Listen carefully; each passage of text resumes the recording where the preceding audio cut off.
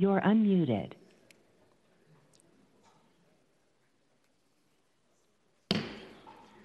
Good afternoon and welcome to the regular board meeting of the San Francisco Board of Supervisors for today, Tuesday, September 12th, 2023. Madam Clerk, could you please call the roll? Thank you, Mr. President. Supervisor Chan. Chan present. Supervisor Dorsey. Dorsey present. Supervisor Engardio. Engardio present. Supervisor Mandelman. Present. Mandelman present. Supervisor Melgar. Melgar present. Supervisor Peskin. Present. Peskin present. Supervisor Preston. Preston present. Supervisor Ronan. Ronan present. Supervisor Safai. Safai present. Supervisor Stephanie. Stephanie present. And Supervisor Walton. Walton present. Mr. President, all members are present. Thank you, Madam Clerk. The San Francisco Board of Supervisors acknowledges that we are on the unceded ancestral homeland of the Ramaytush Ohlone, who are the original inhabitants of the San Francisco Peninsula. As the indigenous stewards of this land and in accordance with their traditions, the Ramaytush Ohlone have never ceded, lost, nor forgotten their responsibilities as the caretakers of this place, as well as for all peoples who reside in their traditional territory. As guests, we recognize that we benefit from living and working on their traditional homeland. We wish to pay our respects by acknowledging the ancestors, elders, and relatives of the Ramaytush Ohlone community and by affirming their sovereign rights as First Peoples. Please join me in the Pledge of Allegiance. I pledge allegiance to the flag of the United States of America and to the republic for which it stands, one nation, under God, indivisible, with liberty and justice for all. Madam Clerk, do we have any communications?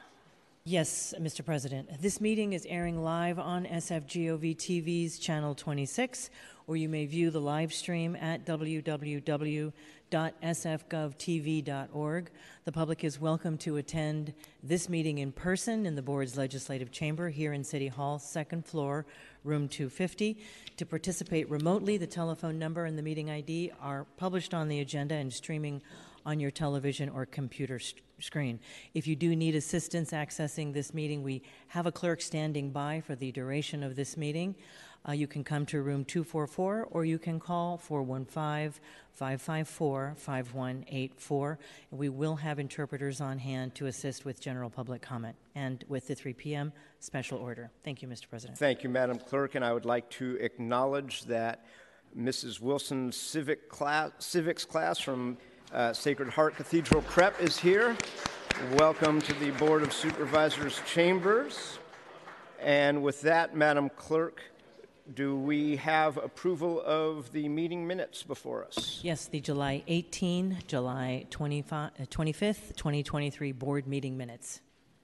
Okay, is there a motion to approve the minutes as presented made by Supervisor Walton, seconded by Supervisor Preston?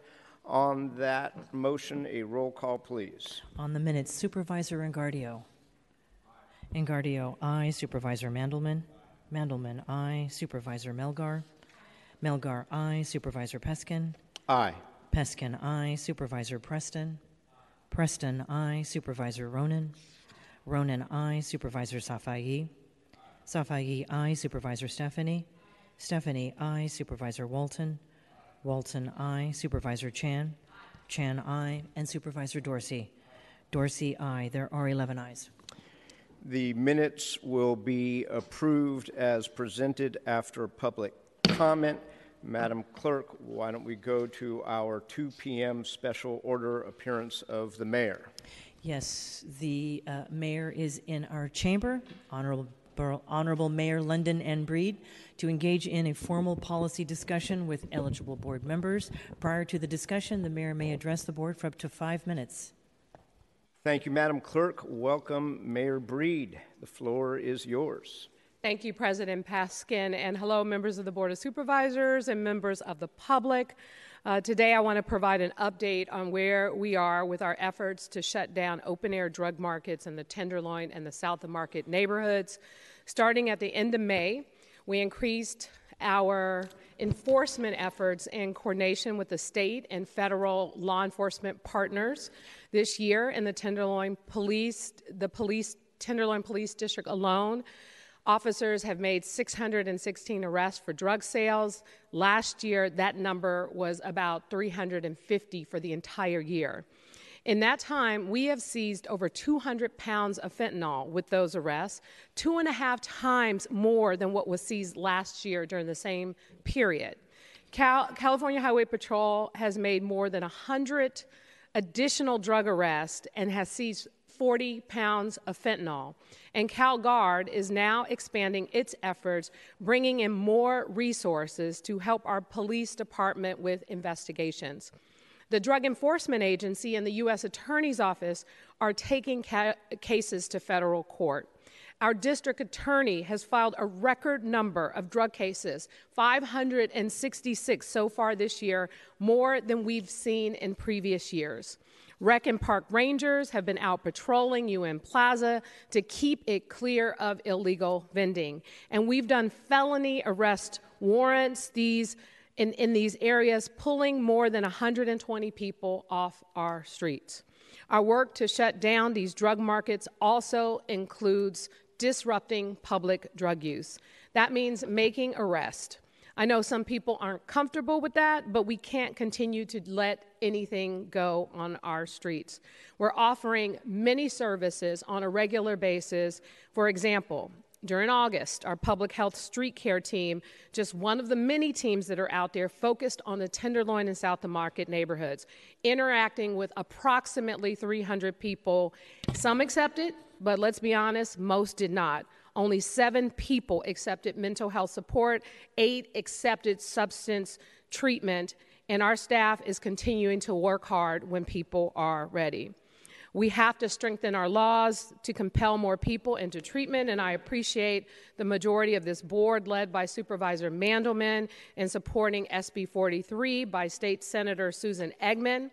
But changes like SB 43 won't solve everything, and it certainly won't solve the situation where people feel they can use drugs openly on our streets without any consequences. We can't accept that.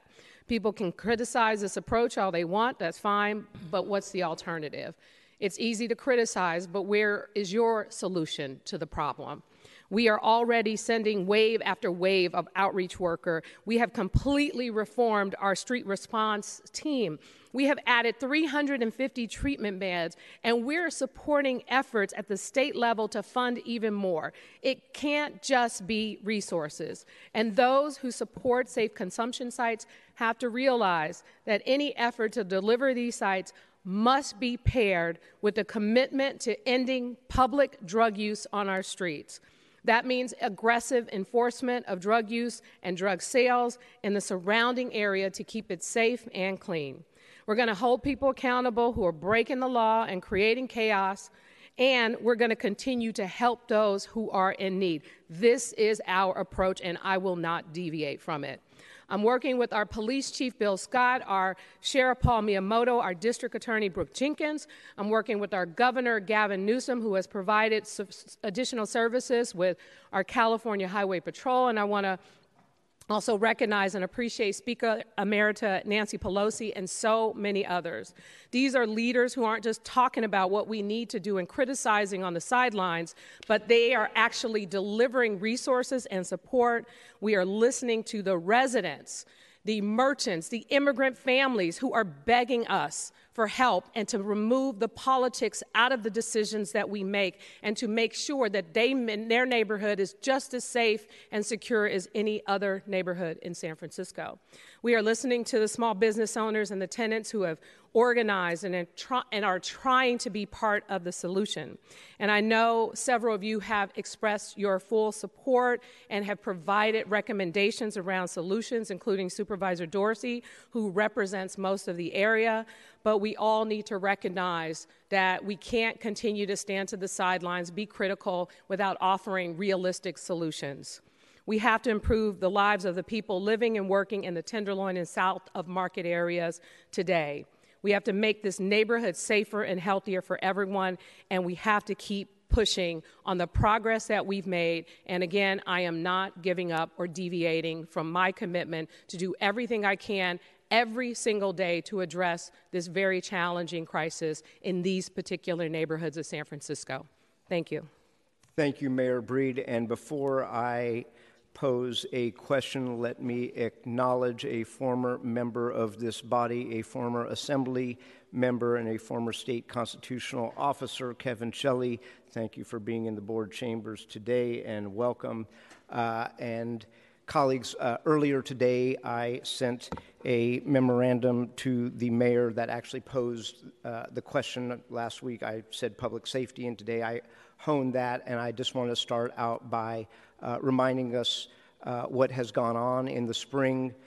There were calls, including a call from the supervisor for standing up a emergency command center that played out in our question time at United Nations Plaza.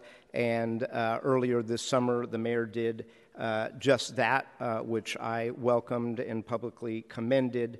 And that's now, we're 3 months into that, and we are reading in various news articles and releases by the administration as to what has been happening. And I want to use, I said at that time that I wanted to continue to use this as a forum to publicly let everybody know that this is at the top of our list of concerns and that we are having meaningful dialogue. And so what I asked the mayor today was to update this board as to the direction she is giving to the command center, what federal and state resources are confirmed, and as many of you know and was covered in the press, I believe today, the structure of the command center has changed with DEM, the Department of Emergency Management, sorry, I should not speak in initials, leaving, and the police department taking over that. And I think we should all hear an update on that. And then finally, one thing that I think is very important is that we all see what metrics we are using, what those numbers are, what we define as success. We did in COVID, and having a regularly updated dashboard that shows how we are measuring progress, whether it is pounds of drugs seized, whether it's arrests made. We can argue about whether or not we should be concentrating on drug users or drug dealers, but let's get the metrics up. So with that, I'll turn it back over to the mayor. Thank you, President Peskin. And let me just say that the metrics in terms of the dashboard is currently being set up. And as you know, if we were running San Francisco like a business instead of a bureaucracy, it would already be online by now. But we do have to go through the appropriate city processes in order to set up the dashboard. We have to make sure that the information that we have is accurate before we provide that information to the public, and we've done so. And we have no control over when the California Highway Patrol or the Drug Enforcement Agency decides when they want this information to be provided to the public. But fortunately, they have been working hand in hand with us as a partner so that when that information is available, as I have done in press releases and information that I've shared with the board, I will immediately make that public until we have the ability to allow for this dashboard to be open and available to the public. I appreciate your willingness to work with us and to partner with us to address this issue.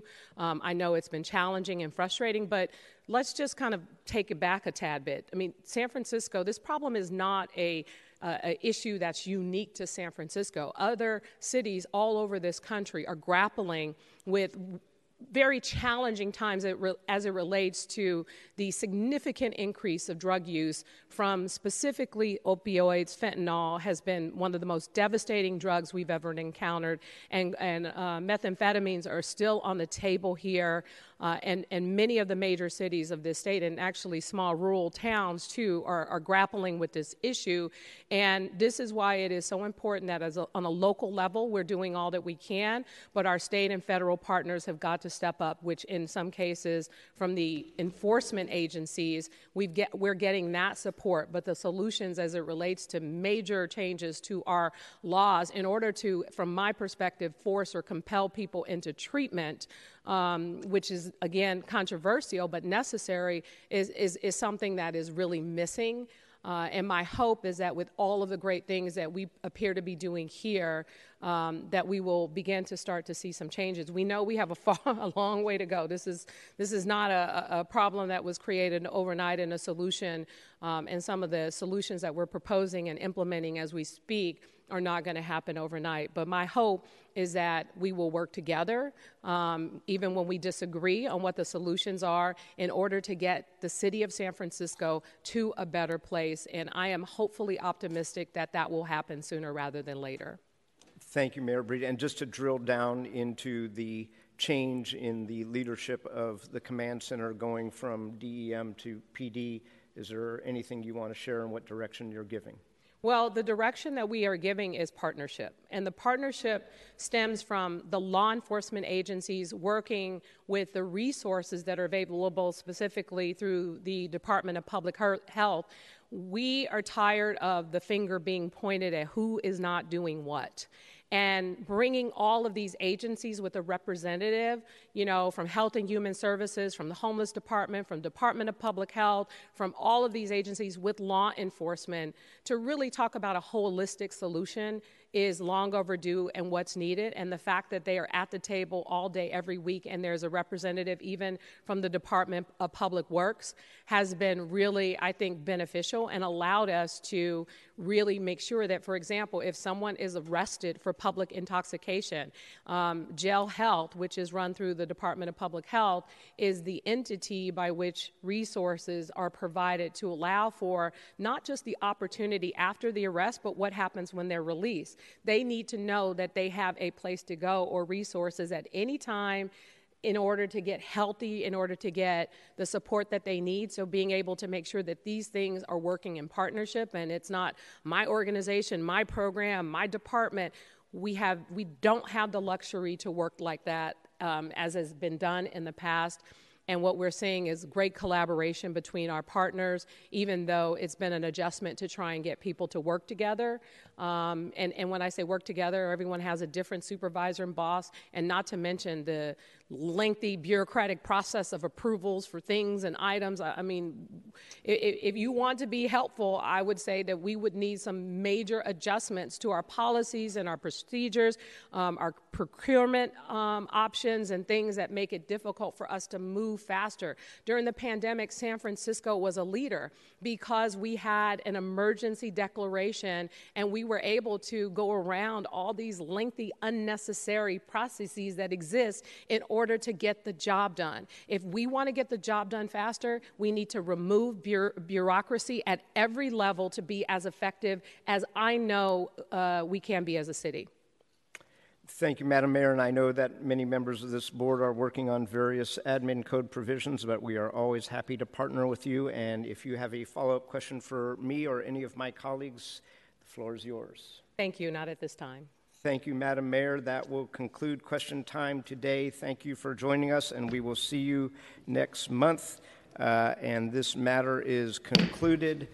And with that, Madam Clerk, could you please go to the unfinished business item number 2 through 4. Items 2 through 4 called together. These items are settlement of lawsuits. Item 2 is the ordinance to authorize the settlement of a lawsuit for approximately $229 million against Walgreens Company. This item is for the improper and unlawful dispensing of prescription opioids at its pharmacies. Item 3, this is an ordinance to authorize the settlement of the lawsuit filed against Cephalon, Inc. and Teva Pharmaceuticals USA and related entities for approximately $24.8 million involving the false and misleading marketing of opioids. And for item 4, this settlement was filed against Allergen Finance LLC for approximately $12.9 million, again for falsely and misleading marketing of opioids. Thank you, Madam Clerk. Seeing no names on the roster, we will take those items. Same house, same call. The ordinances are finally passed. Madam Clerk, next item, please. Item 5, this is an ordinance to amend the administrative code to exempt payments received by housed participants in guaranteed income pilot programs from the Humane Service Agency's determinations regarding the participants' eligibility for the county adult assistance programs and the amount of aid the participants may receive. Same House, same call. The ordinance is passed on first reading. Next item. Item 6, this is an ordinance to authorize the execution and delivery of certificates of participation in one or more series on a tax-exempt or taxable basis, evidencing and representing an aggregate principal amount of $77 million to finance and refinance certain capital improvement projects within the city, additionally to approve multiple agreements, notices, and forms herein. Same House, same call. The ordinance is passed on first reading. Next item. Item 7, this is a resolution to authorize and approve the lease approximately of 400 square feet of the city-owned radio equipment room and one antenna at 125 Christmas Tree Point, also known as Twin Peaks Boulevard, with the State of California General Services Agency for the California Highway Patrol for an initial amount of $9,000 and a 4% term of 10 years with two 5-year options to renew. Same House, same call. The resolution is adopted. Next item. Item 8, this is a resolution to authorize a lease with the State of California for the Recreation and Park Department to operate a property commonly known as Assessor's Parcel Block Number 5331, Lot Number 056, located under Highway 280 along Selby Street, between Quesada Avenue and Palou Avenue for an initial term of 10 years with 3 5-year options and a base rent of $2,000, and to adopt the appropriate findings. Same House, same call. The resolution is adopted. Next item. Item 9, this is a resolution to approve a maintenance agreement with the California Department of Transportation, installation and maintenance of transportation ART, located at the southwest corner of 17th Street and San Bruno Avenue and the southwest corner of 17th Street and Vermont Street for the Potrero Gateway Public Art Project, and the city to indemnify Caltrans for any claims occurring by reason of anything done or omitted to be done by the city under this agreement. Same House, same call. The resolution is adopted. Next item. Item 10, this is a resolution to approve the Director of Public Works declaration of emergency for repair work at Laguna Honda Hospital and Rehabilitation Center, estimated to cost in excess of $250,000, but not to exceed $28.4 million.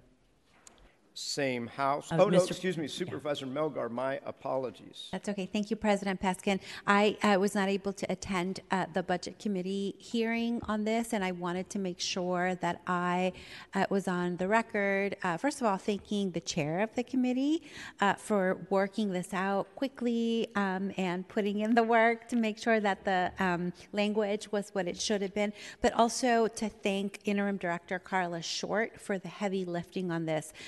This money is for doing a bunch of the physical work that needs to happen at Laguna Honda for us to be in compliance with our contract with CMS and and eventually Medicare as well. It needs to be done, and it needs to be done quickly. And so this was a way for DPW to help the Department of Public Health to get this done. And I'm, again, grateful to the DPW Interim Director Short and to Chair Chan for making this happen. Thank you. Thank you, Supervisor Melgar. Seeing no other names on the roster, now we will take this same House, same call. The resolution is adopted. Next item, please. Item 11, this is a resolution to retroactively authorize the Department on the Status of Women to accept and expend a grant from the Blue Shield California Foundation in an amount of $150,000 for a 1-year grant, April 1st, 2023 through March 31st, 2024, for the Leveraging Collaboratives to End Domestic Violence program. Supervisor Stephanie. I'd like to be added as a co-sponsor. Okay. It shall be noted. Seeing no other names on the roster, with Supervisor Stephanie as a co-sponsor, same House, same call. The resolution is adopted. Next item, please. Item 12, this is a resolution to authorize the San Francisco Public Utilities Commission to accept and expend grant funds of up to approximately $500,000 from the California Department of Water Resources for the pipeline construction of the San Francisco Zoo Recycled Water Project through December 31st, 2024. Supervisor Melgar. I just need to be added as a co-sponsor, please. It Thank shall you. be noted, and on item 12, with Supervisor Melgar as a co-sponsor, same House, same call, the resolution is adopted. Next item, please. Item 13, this is a resolution exempting from the competitive bidding policy the potential real estate transaction involving port property at Seawall Lot 300 and 301 and Pier 45 with the Fisherman's Wharf Revitalized LLC for development of a mixed-use property, and to urge port staff to take all actions needed to negotiate an exclusive negotiating agreement and a term sheet with the Fisherman's Wharf Revitalized LLC on a sole source basis consistent with this resolution. Thank you, Madam Clerk. I want to thank the Budget and Finance Committee for hearing this last week and thank the Port for their presentation and reiterate what the Port's presentation set forth, which was that this was done pursuant to a request for interest. We're in other interest in this potential project. We're not forthcoming, a mini RFP, if you will. And to note that the term sheet, if and when negotiated, is subject to future approval by this Board of Supervisors. Seeing no other names on the roster, we will take this same House, same call. The resolution is adopted. Next item, please. Item 14 was referred without recommendation from the Budget and Finance Committee.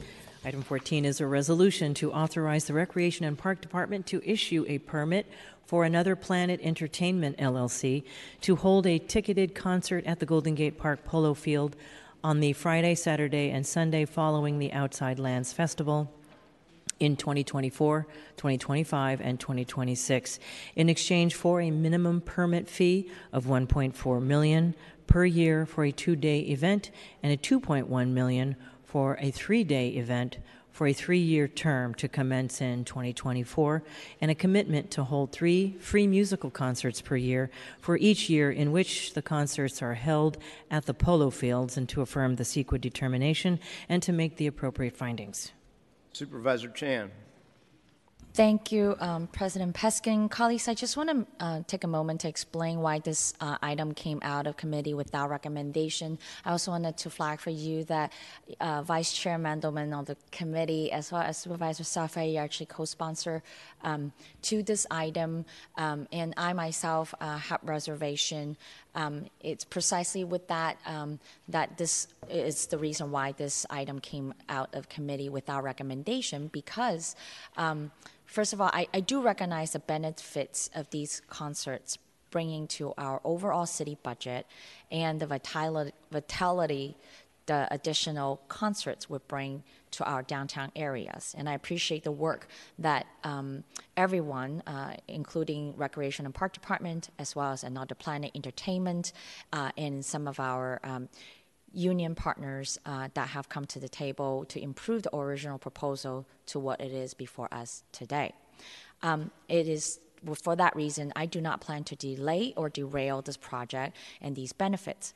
But I do want to say, on behalf of the Richmond District, as their representative, I continue to have serious concerns that the department doesn't really have a plan to address the concerns that our West Side residents, particularly the Richmond constituents, about how they time and time again have raised regarding events like the Polo Fields concerts, Outside Lands, even Hartley Strictly Bluegrass, how it actually closed off large swaths of our park for weeks at a time for these events. Although there have been some mitigation for the impact on our neighborhoods, let's also be honest that these came as a result of years of complaints and the efforts of my predecessors in order to get them in place. So I think that there's still a lot of work that needs to be done, and I look forward to continue to working with the department and other planning entertainment to really make sure that we improve upon these mitigation plan. Again, because of that, I just want to iterate the type of impact it has on the Richmond. It's about residential parking availability, north-south road access, noise monitoring control, crowd nuisance mitigations, including like vandalism, limiting closure durations, and impact on wildlife habitat. Those are real concerns, but those are real concerns for the Richmond. They're probably very, very different from your constituents and how they view about these concerts. Maybe most of them actually enjoy them and come to the West Side to participate. So they are uniquely the Richmond's concern. So with that, regrettably, I will have to vote no on this item as for the Richmond representative. Thank you. Thank you, Supervisor Chan. Seeing no other names on the roster, Madam Clerk, a roll call, please. On item 14, Supervisor Engardio. Engardio, aye. Supervisor Mandelman. Aye. Mandelman, aye. Supervisor Melgar. Aye. Melgar, aye. Supervisor Peskin. Aye. Peskin, aye. Supervisor Preston. Preston, aye. Supervisor Ronan. Ronan, aye. Supervisor Safai. Safai, aye. Supervisor Stephanie. Stephanie, aye. Supervisor Walton. Walton, aye. Supervisor Chan. Chan, no. And Supervisor Dorsey. Dorsey, aye. There are 10 ayes and 1 no, with Supervisor Chan voting no. The resolution is adopted. Madam Clerk, let's go to our Special Order 230 commendations. Yes, I believe that Supervisor Ronan is the first and only individual for that. Thank you, President Peskin. And I would like to ask Sheree Johnson, the mother of Davon Han, to come up and stand at the mic.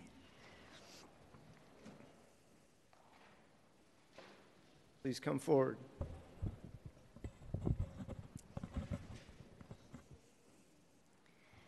Good afternoon. Good afternoon, Ms. Johnson.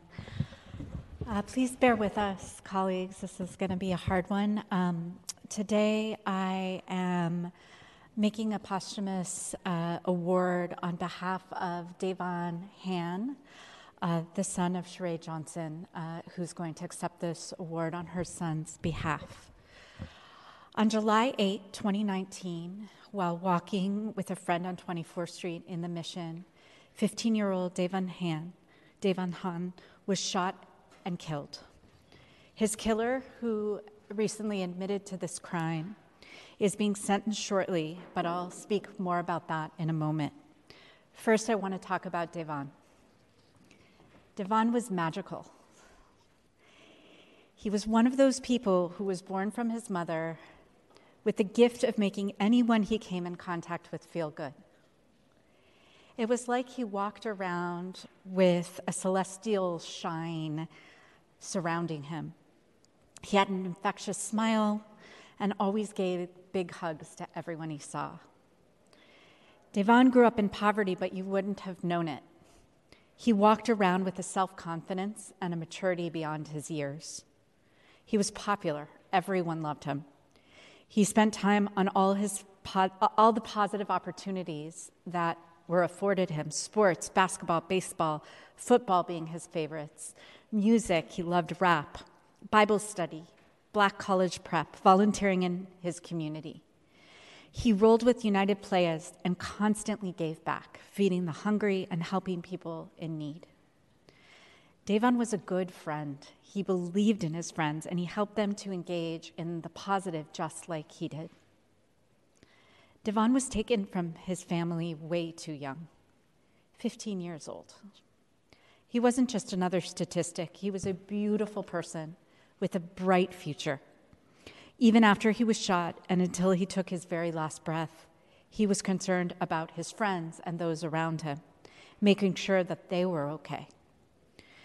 Davon left a legacy at only 15 years old. This is something so many of us who have had the privilege of growing old don't often get to claim, to leave a legacy as bright as the one that he left. We are remembering Davon today and giving him this official honor at the Board of Supervisors because the pain of his loss remains acute. It's been 4 years, but it doesn't feel like it. It feels like it just happened.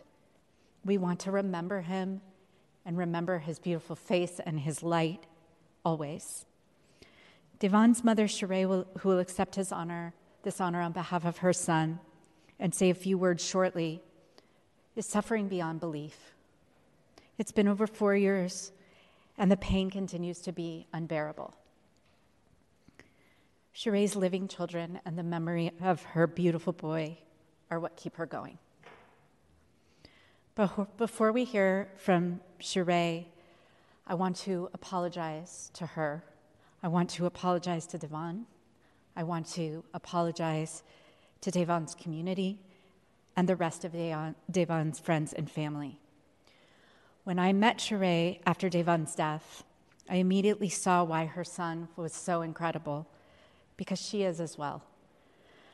I mourned the passing of Davon alongside her.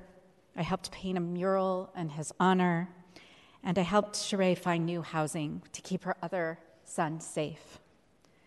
In an awful twist of events, the man who later admitted to killing Davon was someone I had previously tried to help.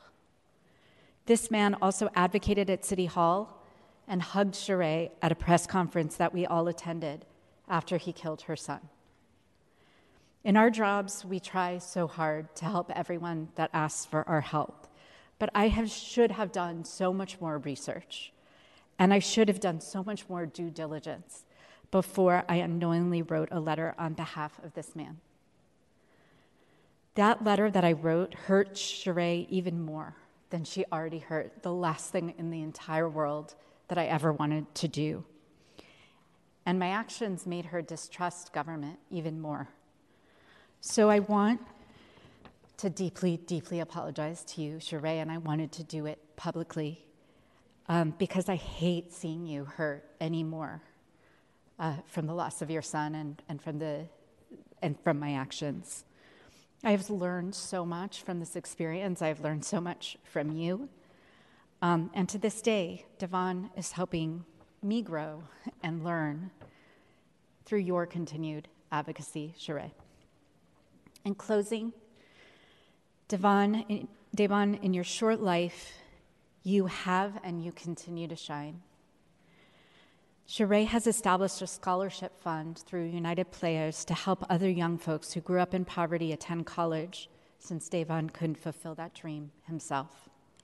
I ask you, colleagues, and the public watching this to join me in making a donation to this fund by donating to United Players online or sending a check and indicating that the donation is specifically for the Davon Hand Scholarship Fund. And now, Sheree, if you'd like to say anything, we'd love to hear from you. I appreciate your kind words, Ms. Ronan. I miss my son.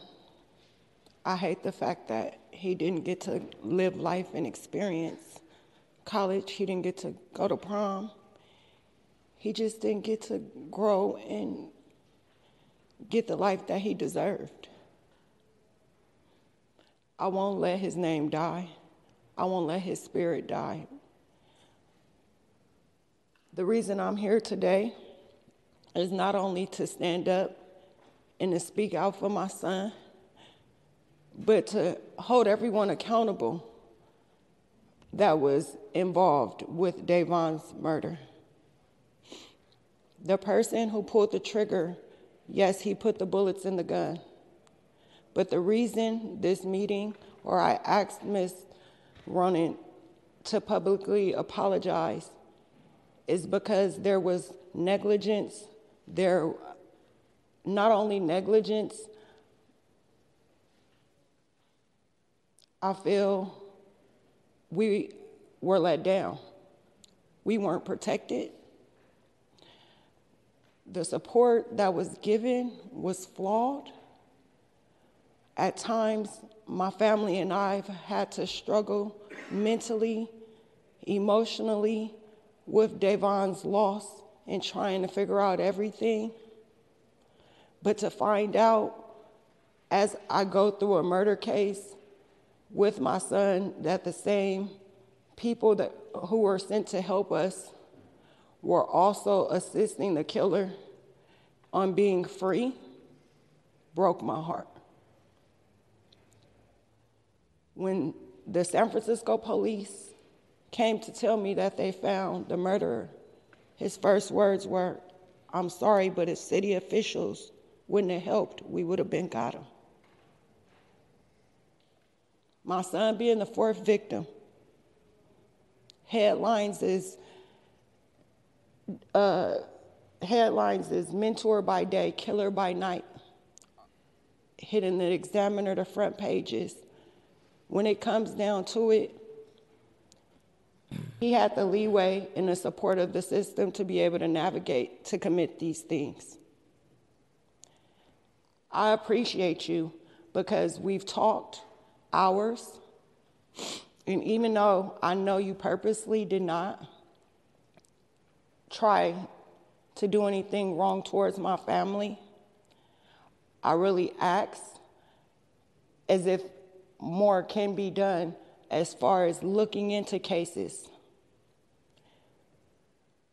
When my son was killed, being the fourth victim, this person actively had cases in San Francisco with SFPD and was still on the payroll of the San Francisco mayor's office. When it comes down to it, I can't change what happened, but I can make everybody aware of what happened. I lose sleep behind not knowing if I'm safe, if my family is safe. I see this man's face hugging me at my most vulnerable moments. But I will not let Davon down. I won't let my other kids down. And I'm here to hold everybody accountable. I have been seeking counsel towards San Francisco to open a claim off of the negligence that has been done. But no amount of money, sorry, not to be rude, but not even an apology, will bring back my baby. I appreciate it. Thank you. Thank you, Ms. Johnson. This is Davon. Our condolences.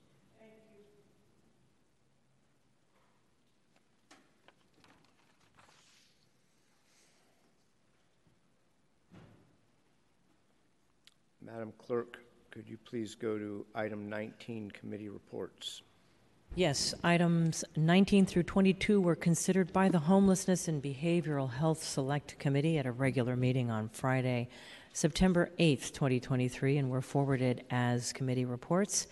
Item 19 is a resolution to approve the Third Amendment to the grant agreement between the Homeless Prenatal Program and the Department of Homelessness and Supportive Housing for homelessness prevention assistance to extend the grant term by 45 months for a new total term through June 30th, 2027, to increase the agreement amount by approximately $13.5 million for a new amount of $23.4 million, and to authorize the HSH to enter into additions, amendments of this agreement that do not increase the obligations or liabilities to the city.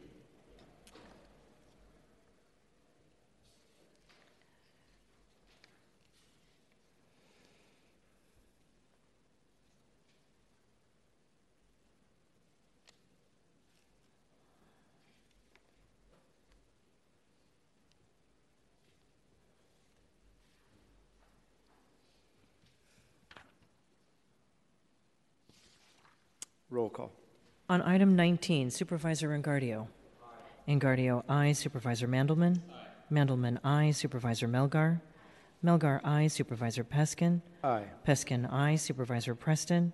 Preston, aye. Supervisor Ronan. Ronan, I. Supervisor Safai. Safai, I. Supervisor Stephanie. Stephanie, I. Supervisor Walton. Walton, I. Supervisor Chan. Chan, I. And Supervisor Dorsey. Dorsey, I. There are 11 ayes. The resolution is adopted. Next item, please. Item 20, this is a resolution to approve the First Amendment to the grant agreement between Brilliant Corners and the Department of Homelessness and Supportive Housing for housing a location and rental assistance for young adults in rapid rehousing to extend the grant term by 24 months for a new total term through June 30th, 2026, and to increase the agreement amount by approximately $17.4 million for a new amount of $27.3 million, and to authorize HSH to amend and modify the agreement without increasing obligations or liabilities of the city. Same House, same call. The resolution is adopted. Next item. Item 21, this is a resolution to approve the Second Amendment to the grant agreement between the Tenderloin Housing Clinic, Inc. and the Department of Homelessness and Supportive Housing for master lease stewardship, property management, and support service at 16 permanent supportive housing sites to extend the grant term by 24 months through June 30th, 2026, and to increase the agreement amount by $108 million for a new amount of $241.6 million. Seeing no names on the roster, same House, same call. The resolution is adopted. Next item, please. Item 22, this is a resolution to approve the Second Amendment to a grant agreement between Five Keys Schools and Programs and the Department of Homelessness and Supportive Housing for shelter and support services at the Bayshore Navigation Center to extend the grant term by 33 months, now through June 30th, 2026, and to increase the agreement amount by $15 million for a new amount of $25 million. Same House, same call. The resolution is adopted. Madam Clerk, let's go to roll call for introduction, starting with Supervisor Engardio. Submit. Thank you. Supervisor Mandelman. Thank you, Madam Clerk. No worries, Supervisor Safai. Colleagues, as I have said before, if it seems like there isn't any traffic enforcement in San Francisco, that's because there largely isn't.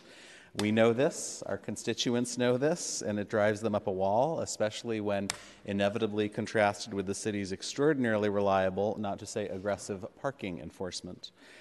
I've held and participated in more hearings on the topic than I care to remember during my 5 years in this job, but at the most recent one, last October, at least the most recent hearing on the traffic enforcement piece of this, we highlighted data showing that SFPD was only issuing 10 traffic citations per day in 2022 compared to 350 per day in 2014. That's a 97% decline in traffic citations between 2014 and 2022.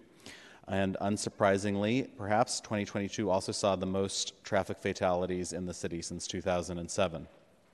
In May, I sent a letter of inquiry to the police department asking that they describe in writing the reasons for the decline in traffic enforcement over the last decade and present us with a plan to reverse it with a focus on those violations most likely to lead to pedestrian injury or death.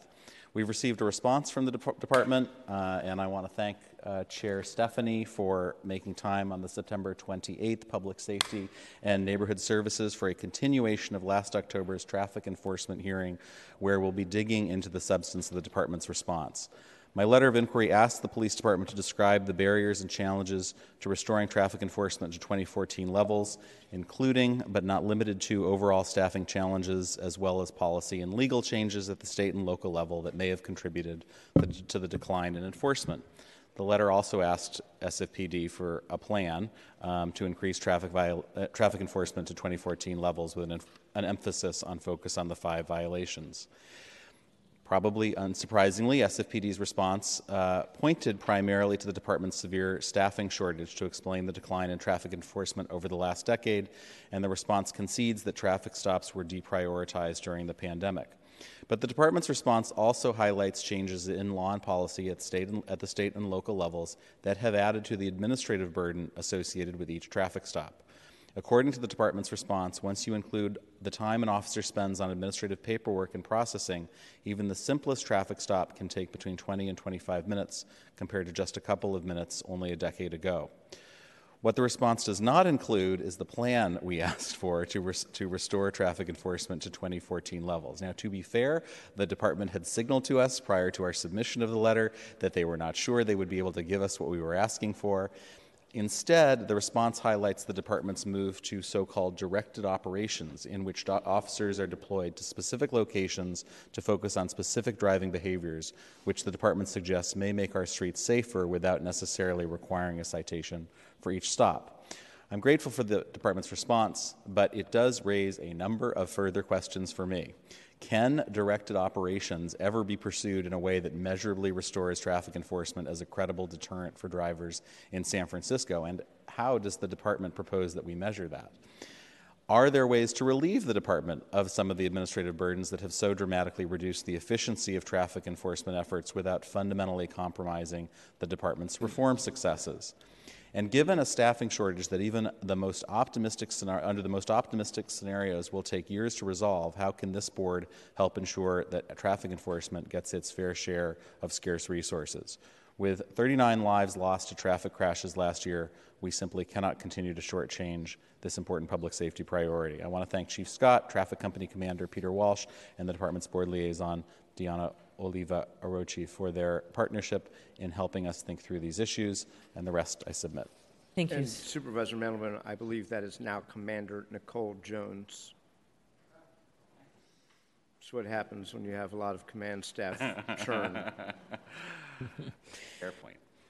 Right, Supervisor Melgar. Thank you, Madam Clerk. Today, colleagues, I am introducing a resolution on Armenian Independence Day, along with President Peskin, commemorating the 32nd anniversary of Armenian independence on September 21st. Armenia was invaded in 1920, which led to a 70-year oppressive Soviet rule over the Armenian people. But on September 21st of 1990, the people of Armenia overwhelmingly voted on a referendum to declare the Republic of Armenia an independent country after the Supreme Council adopted the Declaration of Sovereignty for Armenia, proclaiming the Armenian Soviet Republic abolished. It is significant today, colleagues, because many Armenian Americans in the San Francisco Bay Area are direct descendants of survivors of the 1915 Armenian genocide, the legacy of which continues to reverberate in the ongoing threats faced by the Armenian people in their ancestral lands. And it is significant today because there is a recent struggle for security and sovereignty in the majority ethnic Armenian population of the territory of Artsakh in the face of Azerbaijani aggression. Armenia and Artsakh continue to face a threat to their security, with Azerbaijan illegally occupying significant portions of Armenian sovereign territory and enforcing an illegal blockade against the indigenous Armenian population, which has led to lots of hardship, starvation, aggression, violence against peaceful people. We want to send a message of solidarity to the people of Armenian in Artsakh, and to commemorate the September 21st as the 32nd anniversary of Armenian Independence Day. As we take a stand on this humanitarian issue, the Armenian community is strong and resilient here in the San Francisco Bay Area.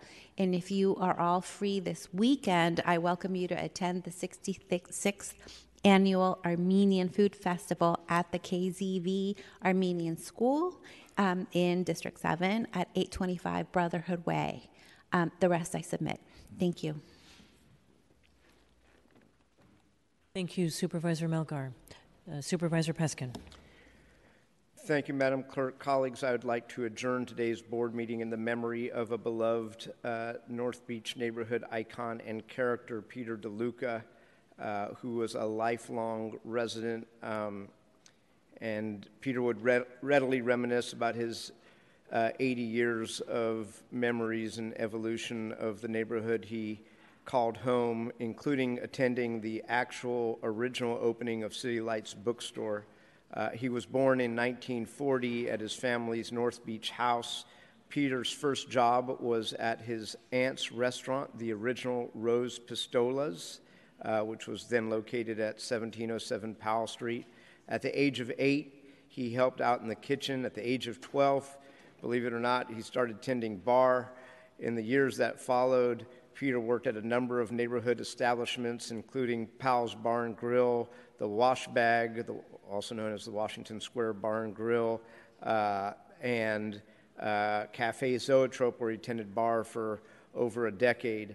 Aside from a couple of detours to Australia and Fiji, Peter's home base was always his beloved North Beach. He was a proud member of the Bayview Boat Club and the Clampers and a fan of Emperor Norton's, and he continued to keep up with his Galileo classmates for monthly luncheons to the end. Our condolences to his grieving widow Galen and his North Beach community at Specs and around the neighborhood. The rest I will submit. Thank you, Mr. President. Supervisor Preston. Submit, thank you. Supervisor Ronan. Submit, thank you. Supervisor Safai. Thank you, Madam Clerk. I have one item today, colleagues. I'm submitting a letter of inquiry to our city attorney, David Chu, to investigate what are called limited services pregnancy centers, also known as crisis pregnancy centers, and enforce Administrative Code Chapter 93, which protects the rights to reproductive freedom in San Francisco. San Francisco has a robust network of facilities that provide pregnancy-related services that are truly comprehensive and high quality. Limited services pregnancy centers, on the contrary, are harmful and threaten the reproductive freedom that is defining value of our city. Rather than providing a full range of reproductive health options, including pregnancy guidance and termination, emergency contraception, these centers often deceive people into believing that they are offering the full range of options while seeking to counsel patients against their right to an abortion. The Board of Supervisors passed Ordinance 212-11 to prohibit limited services pregnancy centers from making false or misleading statements to the public about pregnancy-related services the centers offers or perform. I recently became aware of a misleading clinic operating in District 11. With this letter, I'm requesting that our city attorney take swift action to investigate and enforce administrative provisions in Code Chapter 93. And with that, colleagues, the only other thing I would add is, Madam Clerk, please add me as a co-sponsor to Armenian Independence Day that Supervisor Melgar introduced today. Thank you. Thank you. All right, Supervisor Stephanie. Thank you, Madam Clerk. Colleagues, today I'm introducing legislation that will represent a significant step towards building a more transparent and accountable government that delivers high-quality services to our residents. My legislation will enhance transparency, accountability, and the overall effectiveness of San Francisco's contracted nonprofits. Currently, San Francisco spends over $1.7 billion on contracts with over 600 nonprofits. These organizations are expected to provide a wide range of services, including health services, early education programs, family support services, and aid for homelessness and housing issues. Until now, the city's lack of uniform guidelines for these contracts has far too often resulted in waste, redundancy, and abuse.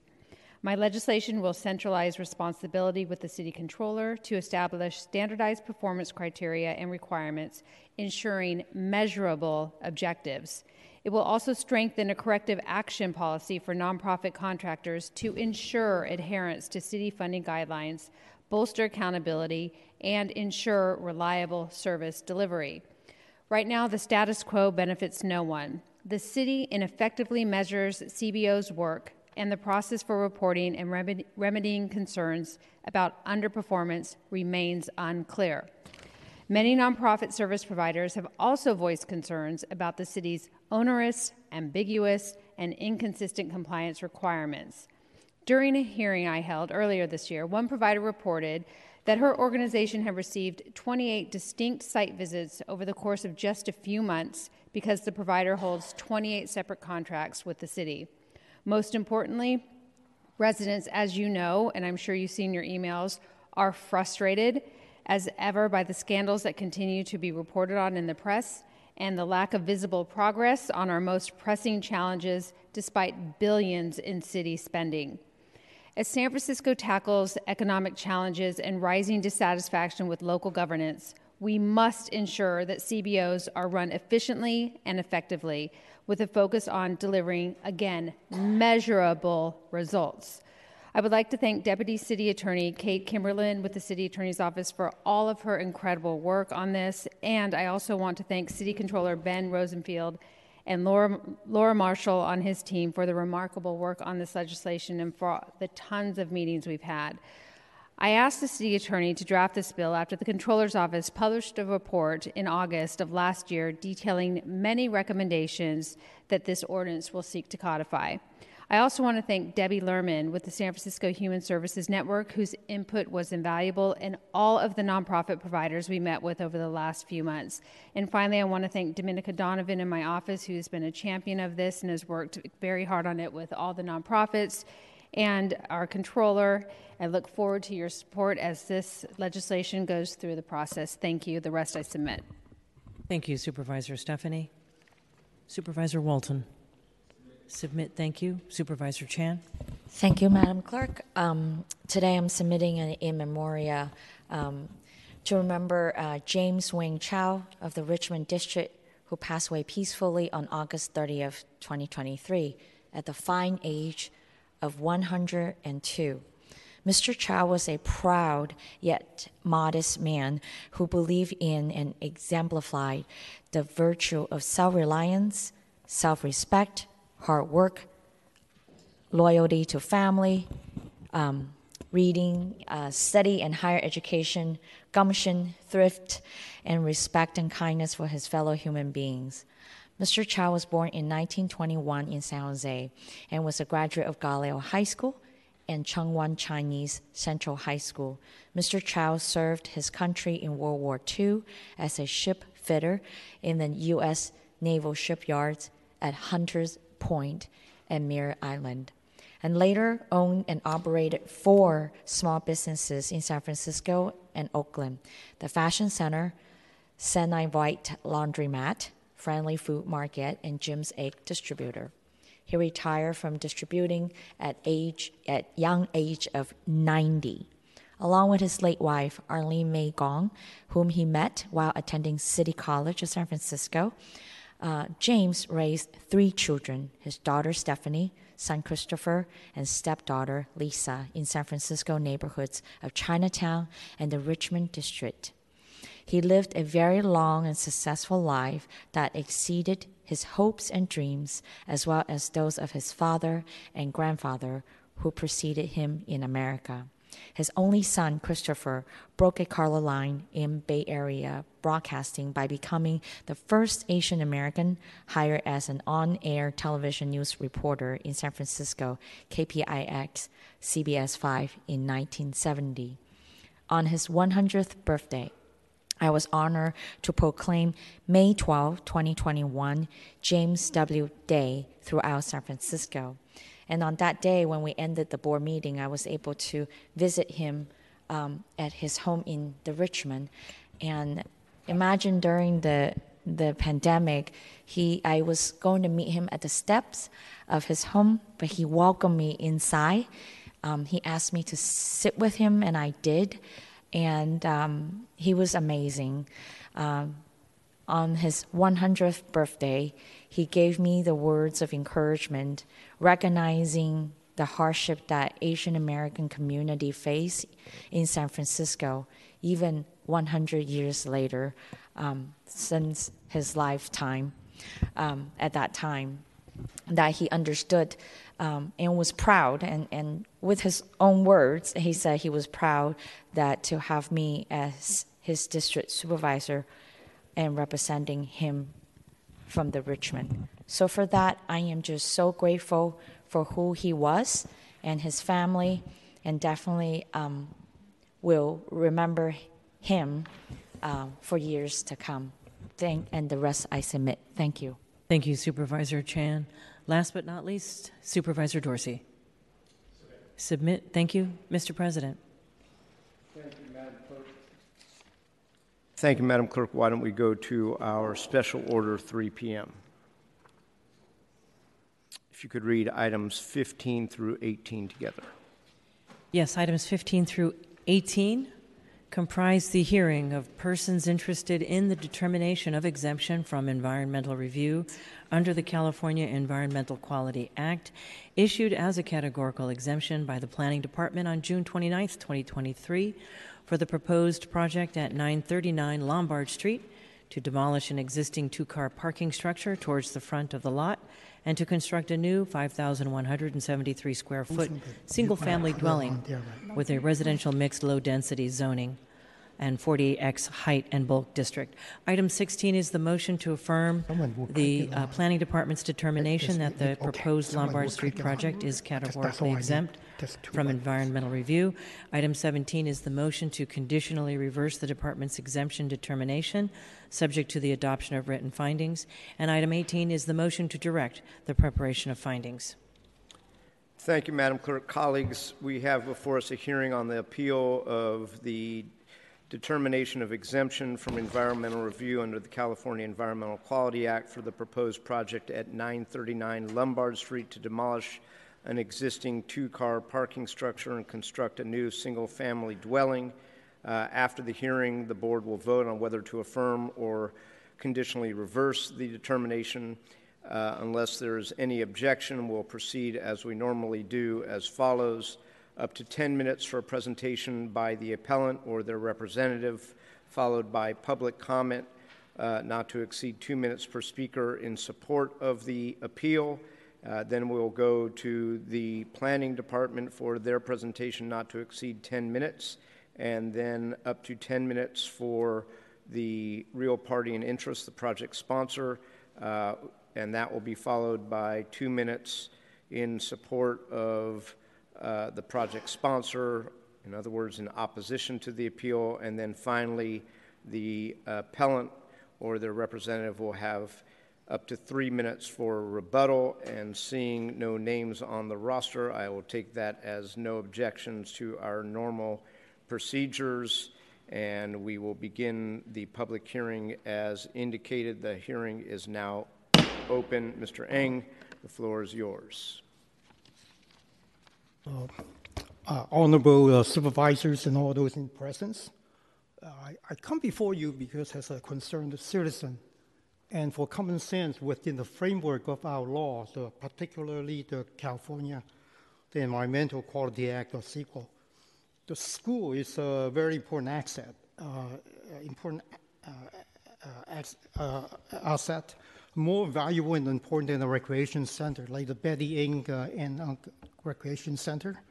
There are no young kids or kindergarten kids playing at the recreation center, but the school right next to the new construction site has many kindergarten children, 4 years old, and they need protection from I think it's a needless new construction. We appreciate the governor and San Francisco agreed on 82,000 new units in the next 10 years, but it must make common sense and conforming. 939 Lombard permit must be stopped, and it's too dangerous to build anything at all.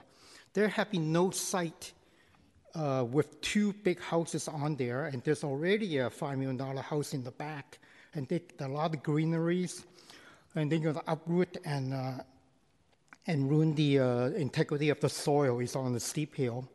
If it's ever built, it will hurt the image of San Francisco. The house in the back is historical, leaving almost no open space in the middle of the lot. With the monster 5,200 square feet house, 46 feet high, right next to the school with no barrier, sharing the same retaining wall. There are also free grantee restrictions to build on this lot, and it can still cloud the grantee title. This project would take away financing and skilled labor resources away from the affordable housing.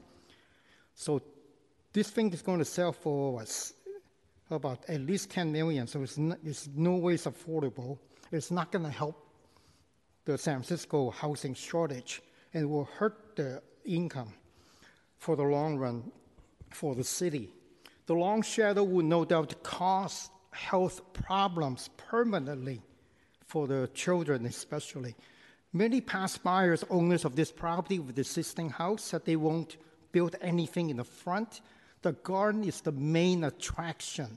Russian Hill neighbors usually oppose any kind of development, but this time, I guess, with new guards, and many of them have passed away. So some of them are against it, but they didn't spend the time or the money. The developer is a speculator. He's not going to live there, and he's not living there now. I think he could go bankrupt, plus being sued by the children who will suffer cancer, asthma, lung disease, mental retardation, proven by many studies. Lead could lead to low IQ. Developer filed in the building application say he's going to build 5,200 square feet for $750,000. That is impossible. It is a fraud against the city to cheat on the permit fees.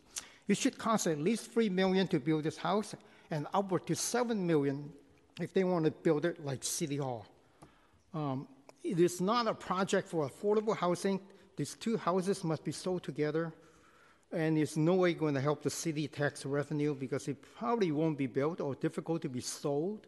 I have never seen two huge, expensive houses are so close to each other on a tiny, narrow lot.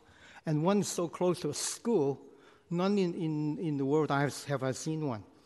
I want to show some slide. We turn it on. Okay. So this is the school here. See how big the school is? The construction is going to render this school would be noisy and nerve-wracking because you can hear for a mile any hammering and drilling. 2 blocks away, people think, they're right next to you. So this school is a very valuable, it's a special education school, got autistic kids. And this is half a block below the world famous Lombard Street. We got 50 to 80 million tourists, but I don't know. But so majority of them want to come to San Francisco, drive down or walk down and take pictures. And I overheard some tourists were laughing when they look in the picture post on the door. What an ugly house in a nice block. And Cafe Greco owner also complained, but. And they are living right across the street, and they say this is an ugly monster, and it's going to block. They're going to have to look at it if it's ever built. See how imposing is 40 feet, and plus another 6 feet for the rooftop. It could if there's an earthquake or flood. It's happening right now all over the world. The building have been tumbling down. And it's going to be a shadow, and it's going to wipe out a lot of habitat and the integrity. And look at the playground, how big it is. If they ever do construction, I wouldn't want my kids to go to school there. And also see how that retaining wall, they're going to build right next to it. And then there's a garage and there's a $5 million house in the back. So this whole thing going to be $10 million. And who's going to buy it? And it's going to sit there. It might go bankrupt, and the homeless could climb in. It's just like 100 people climb in the San Francisco Art Institute every week. See the house in the back, right in between, next to the school. And there are a lot of tourists. When the tourists walking down the hill, they didn't know there was construction. They're going to be jaywalking, and someone might get hit by a car. That happens a few times, and hit a tree or whatever. And so there will be a lot of jaywalking in the street. And we got millions of tourists, and they're going to see all this. And look at how many people use the playground after school, and they have kids.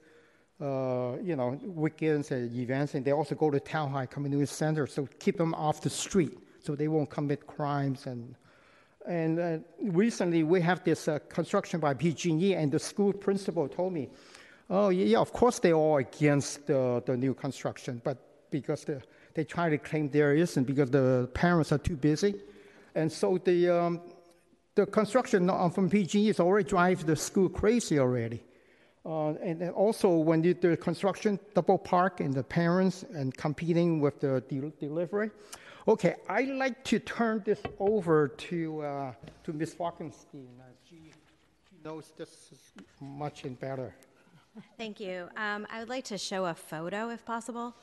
Switch from computer to photo. Is that possible? Yes, just put it on the overhead to your right. Right here? Is that proper? It will pop up for us in just a second. Work? Did that work at all? One moment. Okay, thank you.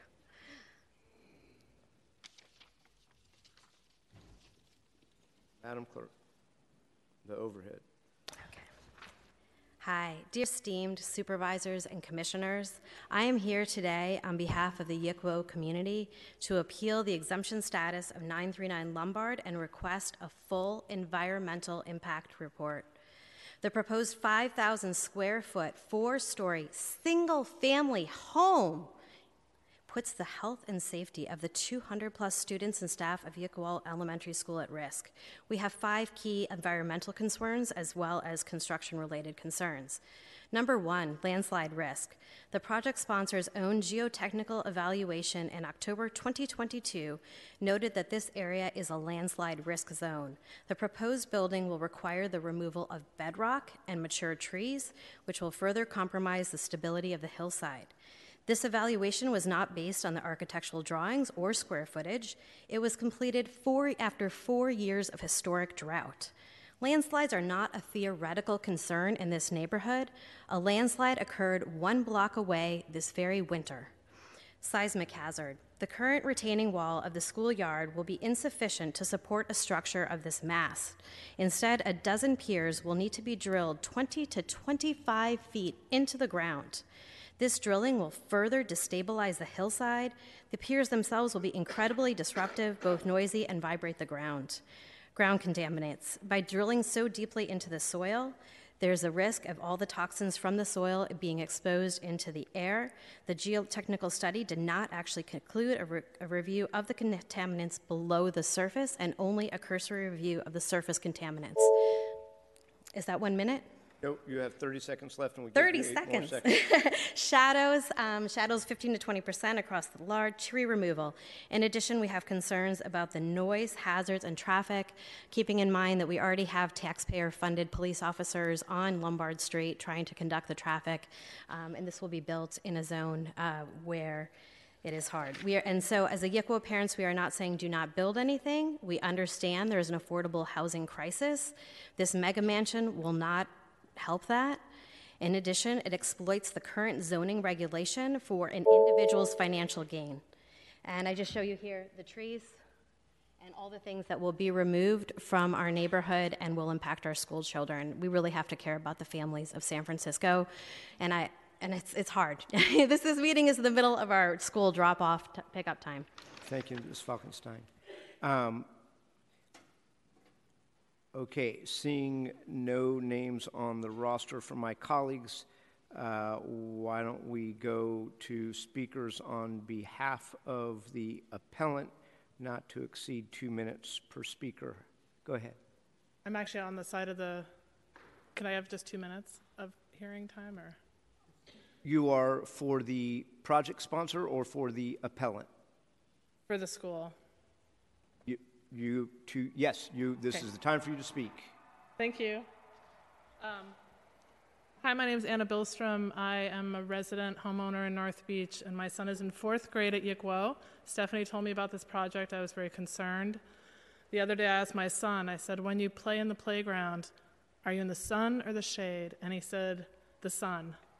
So I would like anybody here who's an SF resident who cares about whether our city is for families and for children to thrive in a healthy environment to think about that. And I understand it's a private residence, but I own a residence. And if I bought a lot next to school, I would think I would have to live cooperatively with my neighbors. And this is future generations of 200 kids. It just seems like a kind of a no-brainer here. Thank you. Thank you. Are there any other speakers on behalf of the appellant in opposition to the project? Are there any remote speakers for the appellant, Madam Clerk? All right, we have any callers in the queue? Mr. Lamb? We have one caller in the queue. Welcome, caller. Please join us. Hi, can you all hear me okay? Yes, thank you.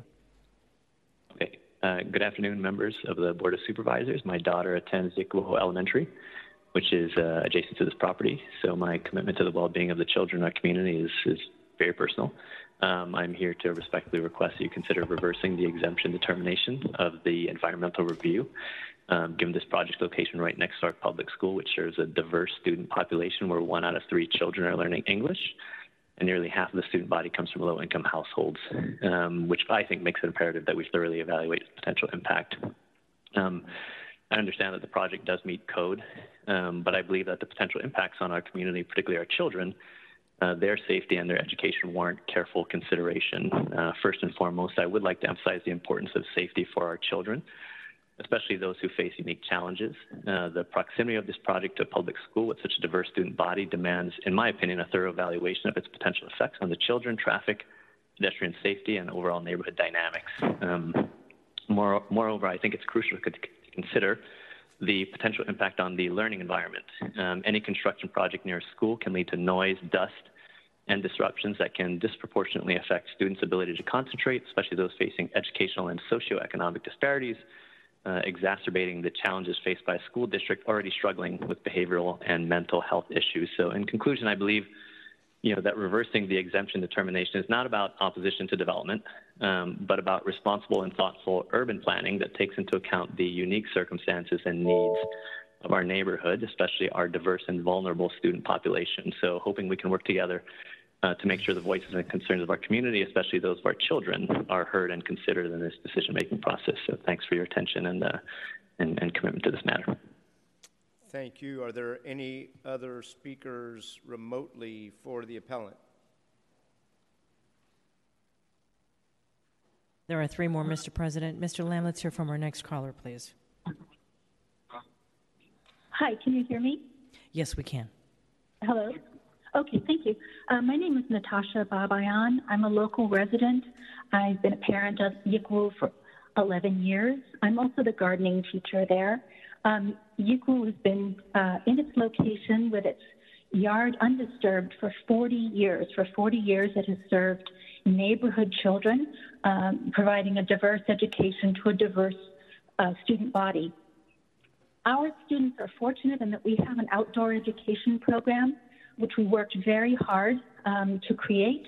Those classes take place outdoors. They take place outdoors on the yard and in our garden. Our garden and the plantings that we've worked so hard to build over 7 years would be seriously impacted by both dust and the lack of sun. These are city children. I'm raising city children like everyone on this call. It's imperative that our students have the opportunity to be outdoors safely, seeing how food grows, eating food that they have grown, experiencing the sunlight. This enormous single-family home would disturb something that has been in place for 40 years and provides education and safety to 250 students a year. That includes 2 large classrooms of special needs children who are nonverbal and especially sensitive to noise. So this would be seriously disruptive to the health and safety and development of our students who are so fortunate to have an outdoor education program. So few schools in our city do. So I hope that you'll consider these comments in support of the safety and health and well-being of neighborhood children. Thank you. Thank you for your comments. Let's hear from our next caller, please. Hi, this is Sabir. I'm a parent at Yickwell. My concerns are twofold. One is seismic. We're talking about drilling a dozen holes or so, which doesn't inspire confidence. It's going to impact our hillside. We've already had a landslide on Leavenworth a block away.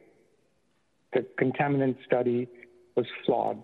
It only looked at the surface contaminants and does not address what happens underneath. And to points of gardening, it has an impact on soil for years, if not decades to come. My second concern is around shadow. I believe this study was not done fully or responsibly. It included a time frame at 12 p.m. when there was no shadow. At 2 p.m. it was about a 20% shadow, but our school goes to 3:30. That's when all the kids are in the yard. And my concern is the shadow will likely be about double at that point, which really takes into account their well-being. In fall and winter, sunlight is not just essential for light, but it's also essential for mood and our behavioral health. And this is not even talking about our big autistic program at UCWO. My question is, this developer is not part of our community. They're here to make a quick buck and move on. So if and when something goes wrong, who will we hold responsible? And who will you hold responsible? Thank you. Thank you for your comments. All right, let's hear from our next caller, please, on behalf of the appellant. Hi, my name is Messiah Wah. My daughter Milana goes to YICWU. I don't really have anything to add other than that I am here to support the speakers against this project. I'm very concerned about contaminants in landslide, the noise, the blocking of the sunlight from our children's schoolyard, all for personal greed and gain of one person or a few people. YICWU is a very special school.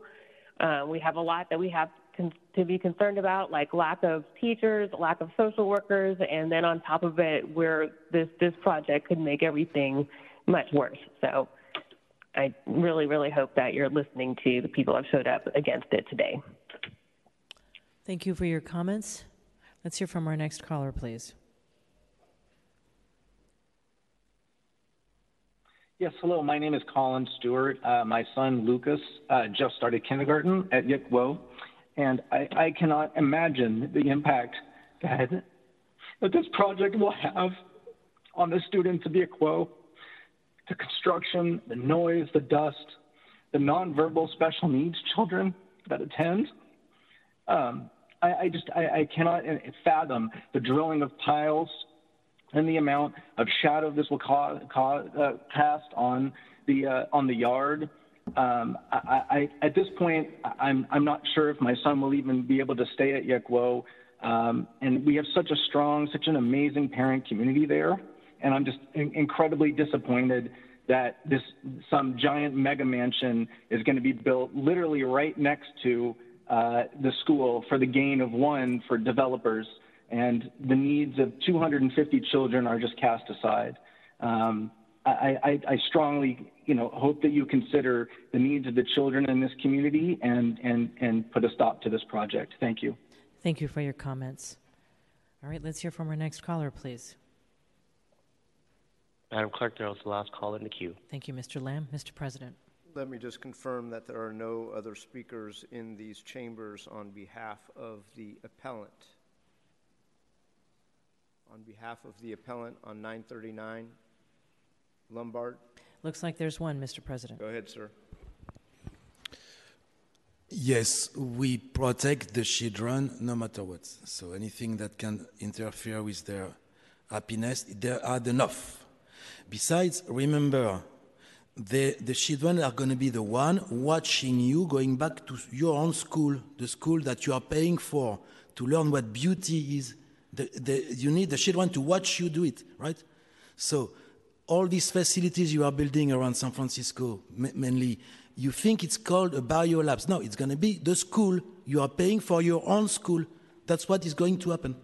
Pay attention. I'll say that later. Anyway, we protect the kids. End of the story. Seeing no other members of the public, on behalf of the appellant, this portion of the hearing is closed, and now we will go. Now we'll go to the Planning Department. Ms. Gibson.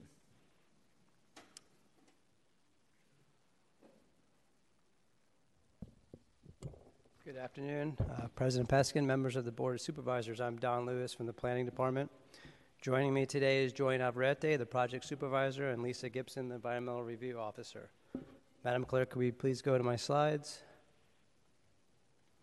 So the item before you is the appeal of a Class 1 and 3 categorical exemption issued by the Planning Department for the 939 Lombard Street project pursuant to the California Environmental Quality Act, or CEQA.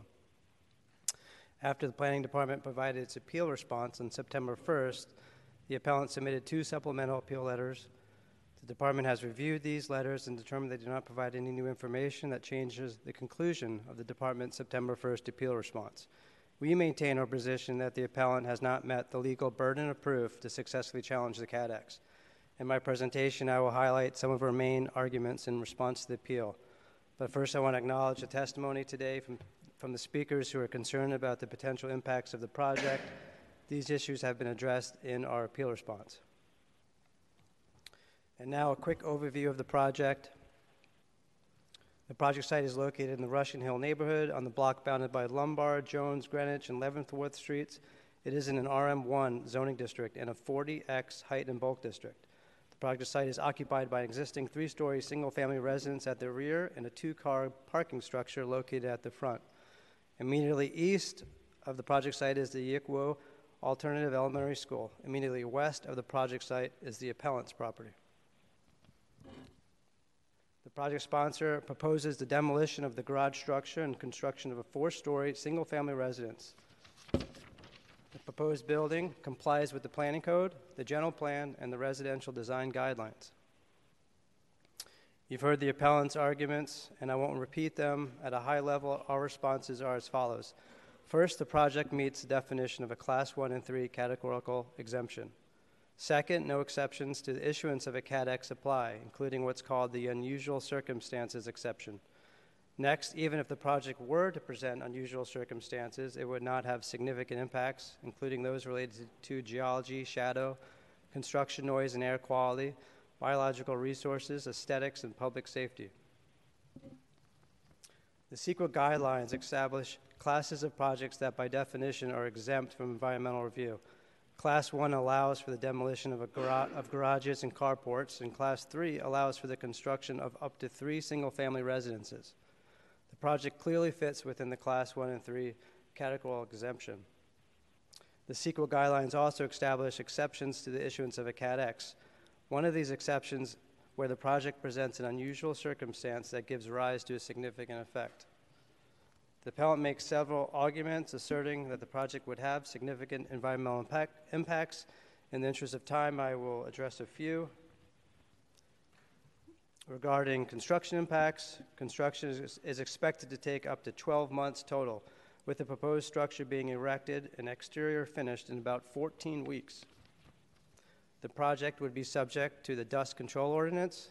There are well-established best practices for managing dust during construction, typically some combination of water and barrier measures. The project sponsor's construction contractor would be required to use these measures in order to minimize dust from construction. Construction noise could be perceived as an annoyance to the students and teachers of the school, as well as to nearby neighbors, but noise from construction of an infill single-family residential home in the urban setting of San Francisco would not constitute an unusual circumstance. The project construction would be temporary in nature and would not include pile driving or an excessive amount of excavation. The project's construction will not cause the school to close and will not preclude the use of the outdoor area. Additionally, there are stringent permitting regulations and requirements related to the coordination of construction activities with various city agencies to ensure the minimum feasible level of disruption to circulation on public right-of-way and public safety. Regarding geology, construction on steep slopes is common in San Francisco. Even if such construction were unusual, the building department's permit review process includes provisions for construction on hillsides and would ensure the project's structural integrity during construction and operations. Shared retaining walls are also a common feature in San Francisco, where homes are often constructed on steep slopes. The appellant presents no facts on how the project's retention of the existing retaining wall would be a potential hazard to safety and stability of the school building and grounds. Regarding shadow, the proposed 40-foot tall building is not subject to the Planning Code Section 295, which requires a shadow analysis for the construction of new buildings above 40 feet in height that would cast new shadows on properties under the jurisdiction of the Recreation and Parks Department. There are no Section 295 protected parks or site within the vicinity, and Yikwu Elementary School is not part of the Shared Schoolyards program. The school is not a public open space. 40-foot tall buildings are common in San Francisco, and the shadows cast by buildings of this height are not significant, which is not to say that they are not undesirable. Regarding hazardous materials, the project site is not in the Maha area since it is not located in an area with current or historical industrial use or zoning, or within 100 feet of a current or historical underground tank. Based on a review of historic Sanborn maps, the project site has always been residential. The appellant has provided no substantial evidence to support the argument that hazardous materials could result in a significant impact on the environment resulting from an unusual circumstance. For these reasons, no significant impacts would occur in these topic areas, period, not just in relation to unusual circumstances. In conclusion, the department has substantial evidence to support the determination that the project qualifies for Class 1 and 3 categorical exemption, and the appellant's arguments do not meet their legal burden of proof to demonstrate otherwise. Thus, there is no basis for requiring preparation of a mitigated negative declaration or environmental impact report. Therefore, we ask that you uphold the Class 1 and 3 categorical exemption and deny the appeal. That concludes my presentation. We welcome any questions the board may have. Thank you. Thank you, Mr. Lewis. Ms. Navarrete, anything you want to add? Ms. Gibson, anything you wish to add? Thank you for elucidating Section 395 of the Planning Code as it relates to rec and park properties and Proposition K. With that, why don't we go to the real party in interest or their representative for not to exceed 10 minutes. Ms. Sullivan. Good afternoon, President Peskin, Supervisors. I'm Tara Sullivan from Rubin, Junis, and Rose on behalf of the project sponsor, who is also the owner of 939 Lombard Street. The project sponsor is seeking to demolish a 500-square-foot carport at the front property line and construct a new single-family residence that will be 40 feet in height. The property is 137 feet deep by 27 feet wide, and it has a single-family house at the rear of the property. After completion, the property will feature a two-home lot with a code-compliant shared rear yard of 34 feet. The issue before you today is whether or not a Class 1 and Class 3 categorical exemption issued by Planning Department on April 19th is supported by substantial evidence. The CADX is appealed by the owner of the neighboring property at 953 Lombard Street. The appellant has not offered any substantial evidence to challenge the department's determination that warrants overturning the categorical exemption, and it is clear that the appellant's goal is to protect his private views by opposing any future development at this property. The appeal request should be denied and the CADX should be upheld because there are no unusual circumstances that would result in significant impacts and preclude this project from a categorical exemption. The appellant has not provided any substantial evidence in support of his CEQA claims. Rather, the appeal consists of generalized statements and unsubstantiated claims about project impacts related to geotech, noise, dust, fumes, traffic, and habitat loss. He has not provided any evidence showing that there are unusual circumstances here that warrant additional environmental review. Aesthetics are not a CEQA issue. Many issues raised by the appellant in his brief, such as neighborhood character and aesthetics, are not CEQA issues to be considered under this appeal. The Planning Commission considered these issues at their June 27th discretionary review hearing and determined that this project complies with the general plan, the planning code, and the residential design guidelines. It is important to note that the adjacent Yikwo Elementary School has not filed an appeal for this project, and the multiple appellants are not representatives of the school. While much of the appellant's arguments focus on the alleged impacts that the project would have to the school itself has voiced no formal objection to the project. Turning back to the appeal, as the department stated, the project qualifies for a Class 1 and a Class 3 exemption. Class 1 exemption is for demolition of small structures such as the carport at the front of the property, and the Class 3 exemption is used for the construction of small structures such as a single-family house. Here, because it's a residential zone district, single-family house, that exemption applies. A categorical exemption may not be used on a project if there is a reasonable possibility of significant environmental effects due to unusual circumstances. In order to prove that an unusual circumstance exists, the challenger must demonstrate two things: that there are that there are unusual circumstances that distinguish this project from others in the exempt class, and that there is a fair argument that a project will have significant environmental impacts due to these unusual circumstances. The second question is only considered if there is substantial evidence to counter the department's determination that no unusual circumstances apply to the project. Again, I'd like to emphasize that the key issue here is whether there are unusual circumstances at this property.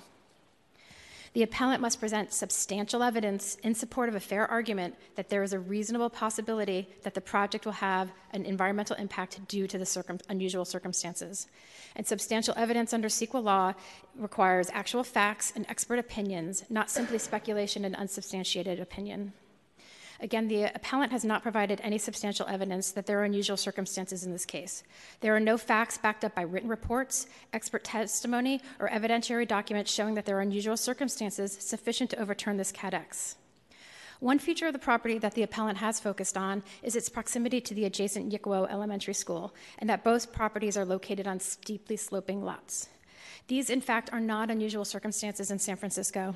As Planning Department's brief states, there are 14 other public elementary schools that share similar characteristics. They are located on steeply sloping lots and residential areas. The Yickwo Elementary School is a 30,000 square foot parcel with expansive frontages on both Lombard Street, 137 feet deep, and Jones Streets, 211 feet. Two of its facades front large streets, not adjacent development, with its outdoor facilities, the gym and the playground fronting Jones and Lombard.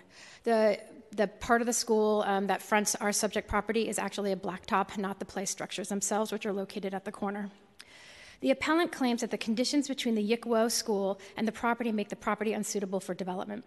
Specifically, the appellant raises concerns about a shared retaining wall, arguing that it cannot handle the weight of this proposed new building.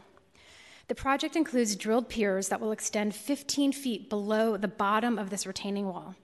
The weight of the new house will be supported on these piers, and any resulting surcharge, i.e. horizontal load, will occur below the bottom of the retaining wall. Further, the development will actually ease the soil pressure currently imposed on the retaining wall because of these piers, which are going to take much of the load of the building. All of this has been detailed and analyzed in the geotechnical report from October 2022. So these new piers will actually improve the conditions between the two properties by decreasing the amount of load that is shared in this retaining wall. The retaining wall and related low impacts are not an unusual feature of development in San Francisco and do not rise to the level of an unusual circumstance as required by CEQA. Further, the site's topography does not present any unusual circumstances. The slope is not unusual.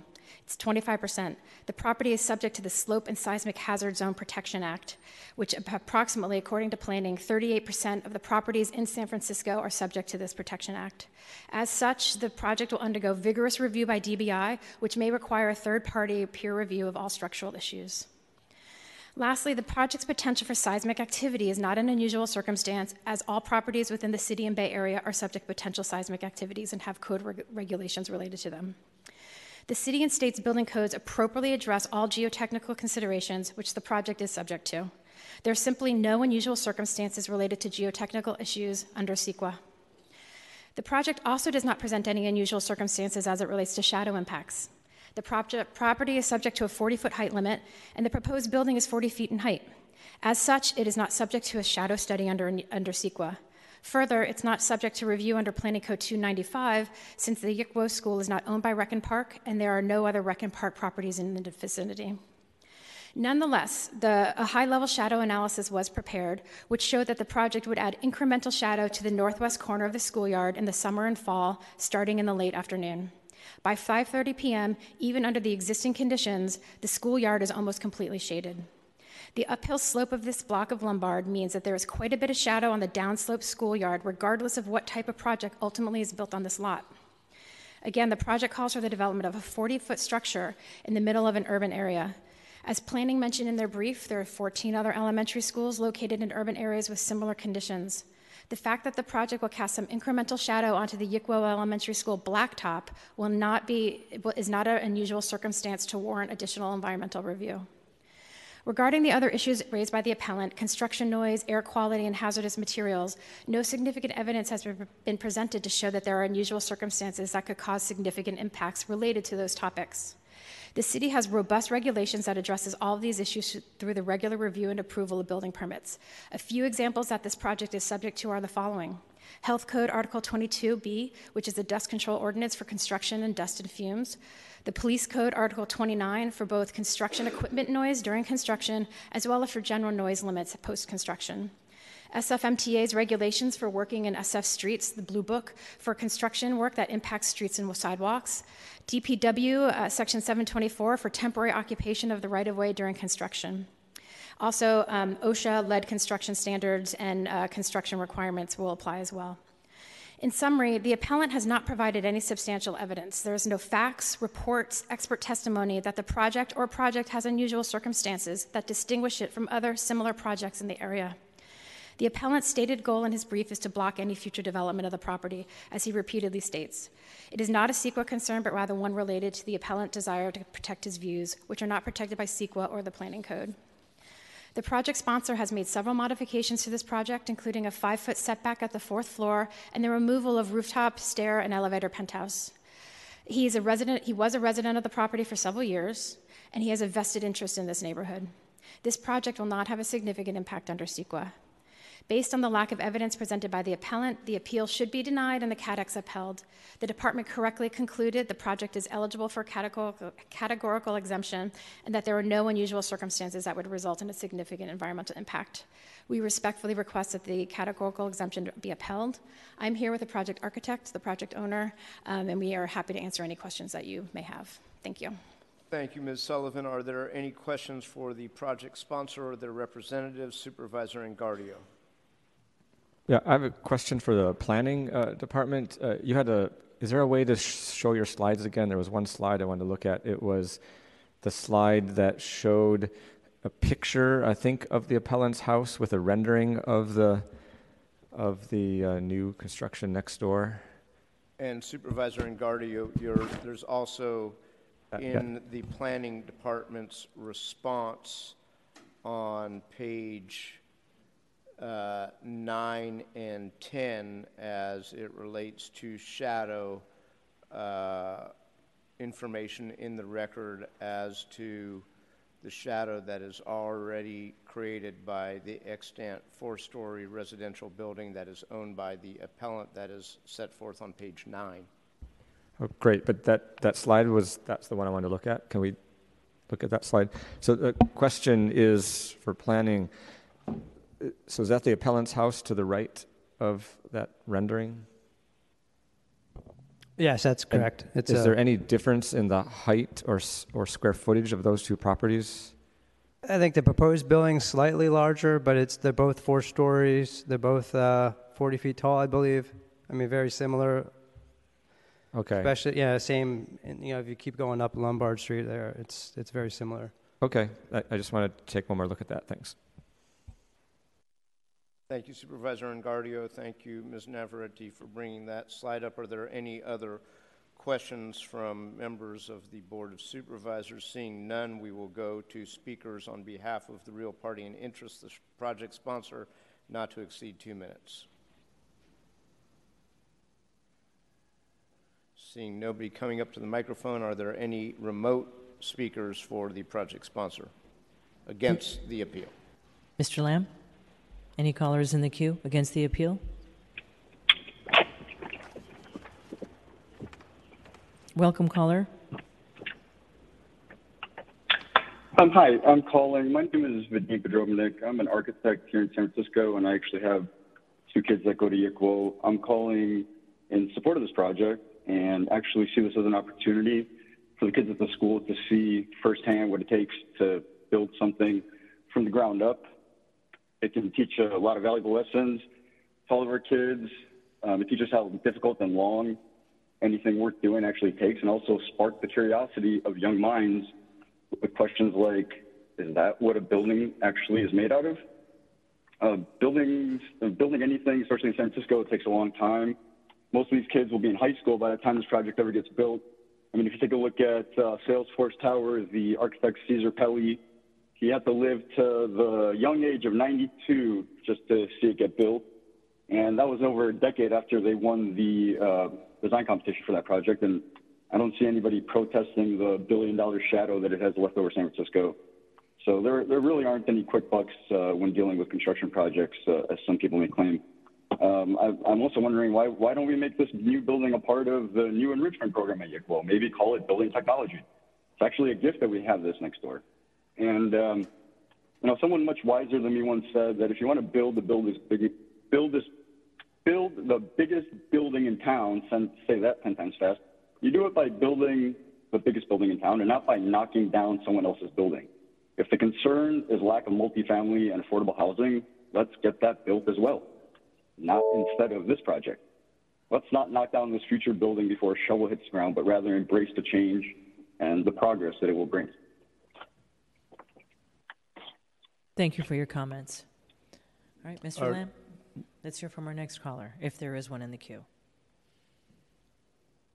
Madam Clerk, that was the last caller in the queue. Thank you. Mr. President. Okay, public comment in support of the project sponsor is closed, and we will go to a not to exceed 3-minute rebuttal to the appellant.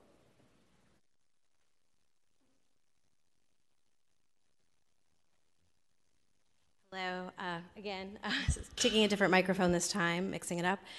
Stephanie Falkenstein. I am reaching out. First, I really want to speak on behalf that the Yukwo community did not file an appeal. You have heard about the diverse population that exists of Yukwo, with 1 of 3 students learning English, 2 additional classrooms of special needs children who are nonverbal. We don't have the money. We can't even afford a full-time social worker at our school. I can't, as the chair of the SSC, responsibly say that we can use money to hire experts for testimony, hire lawyers, file a CEQA appeal. That would be completely irresponsible of me when I am focused on student outcomes and doing the best I can to reach student outcomes today. I have also heard that there are 14 other elementary schools on slopes. I went through the list that planning provided, school by school. The difference in those schools is they may be on a slope, but there is not a building that is sitting on top of their retaining wall. Schools like Mira Loma are at the top of the hill. That is a very different circumstance when you have a situation where you have bedrock, which has been known to crumble in our very neighborhood, and sitting a yard just below it where school children play. That is another piece that I did not hear at all. I know that there is code, I know that there are specifics, but my understanding of CEQA is it really is also about the community and the actual impacts on the community. And I think that is what makes this situation unique and special. I've heard many times about this drilling of the piers and how great that's going to be, but all I can think of is the noise and the disruption to the students and to the staff.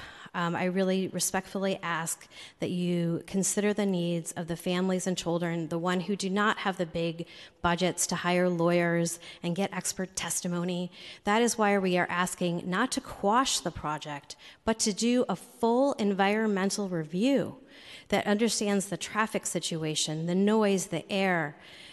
That's all we're asking. We're just asking for a little bit more than the minimum, the bare minimum that planning would do, and tossing us down the road to the DBI, which is currently under investigation by the FBI.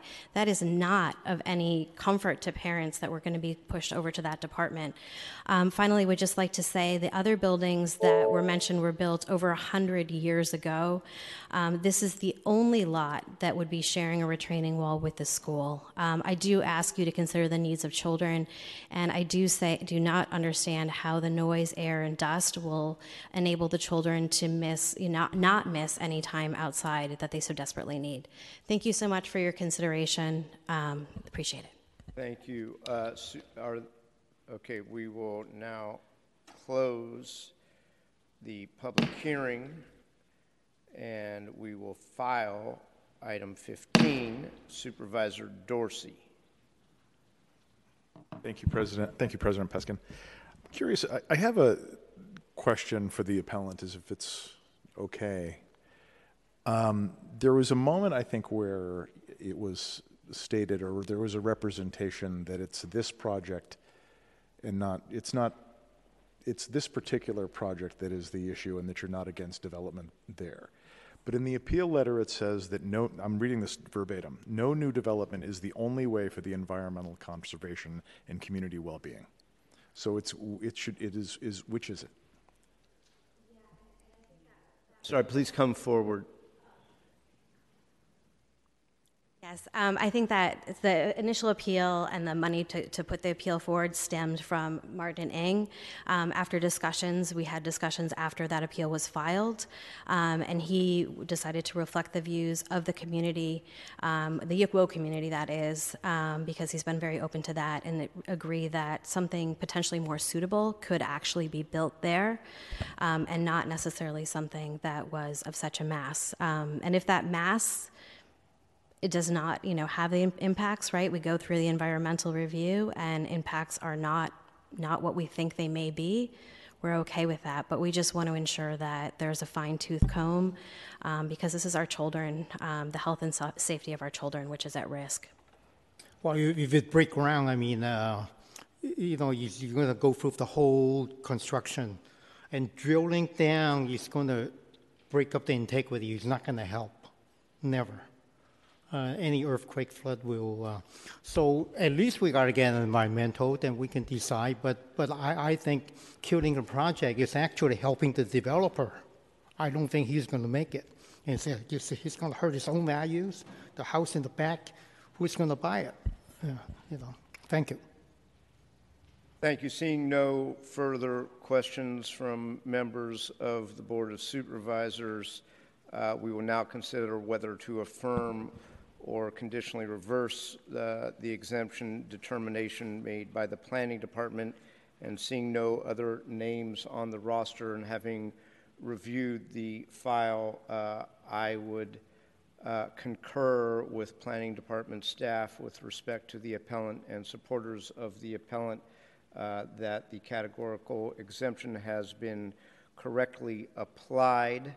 And while I am president and would need to come down to make a motion, I would welcome a motion to affirm the CEQA determination, approve item 16, and table items 17 and 18. Motion made by Supervisor Mandelman. Is there a second for that motion? Seconded by Supervisor Preston. On that motion, Madam Clerk, a roll call, please. On the motion to approve item 16 and table items 17 and 18, Supervisor Engardio. Engardio, aye. Supervisor Mandelman. Aye. Mandelman, aye. Supervisor Melgar. Melgar, aye. Supervisor Peskin. Aye. Peskin, aye. Supervisor Preston. Preston, aye. Supervisor Ronan. Ronan, aye. Supervisor Safai. Safai, aye. Supervisor Stephanie. Stephanie, aye. Supervisor Walton. Walton, aye. Supervisor Chan. Chan, aye. And Supervisor Dorsey. Dorsey, aye. There are 11 ayes. Item 16 is approved, and items 17 and 18 are tabled. Madam Clerk, could you please go to general public comment? At this time, the board will hear general public comment. During this public comment, you may speak on the mayoral appearance, the approval of the minutes as presented earlier in the meeting, and items 25 through 32. These are the items under the adoption without committee reference calendar.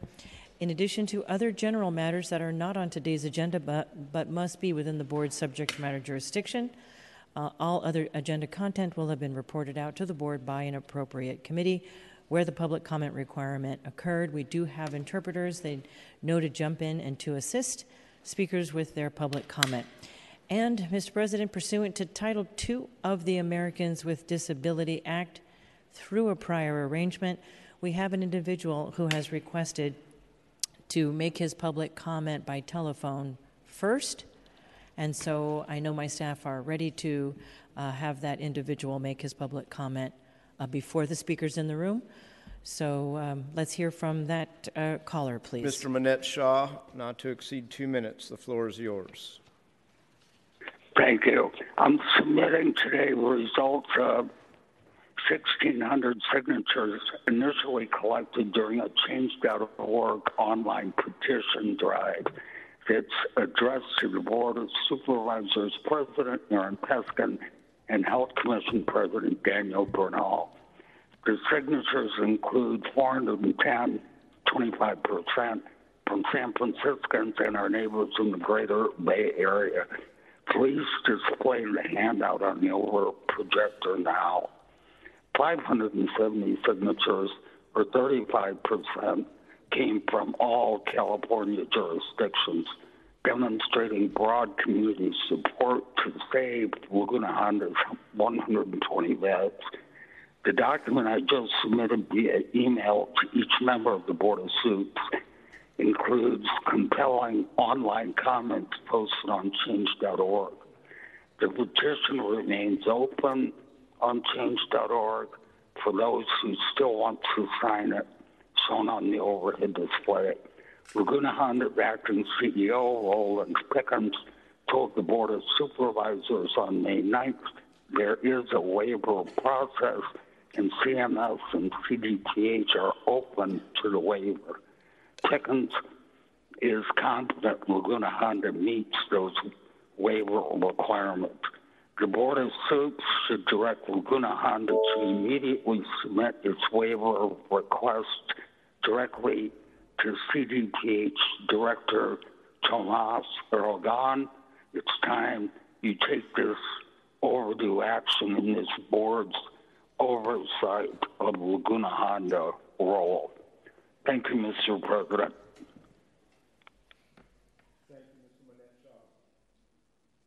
We will go to in-person public comment in the board chambers. First speaker, please. Hi, again.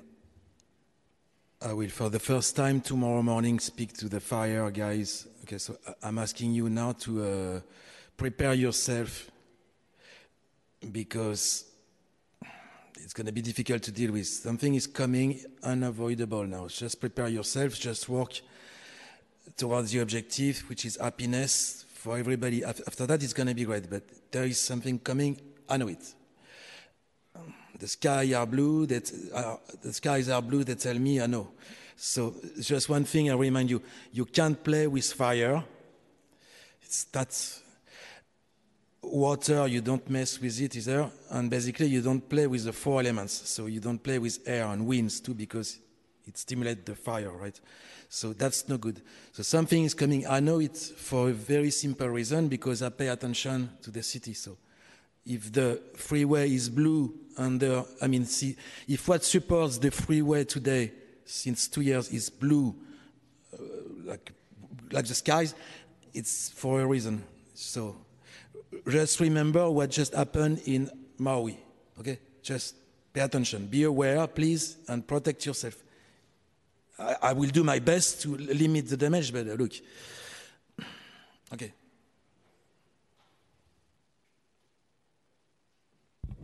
Thank you. Next speaker, please. Hi. Yes, we'll come get that from you.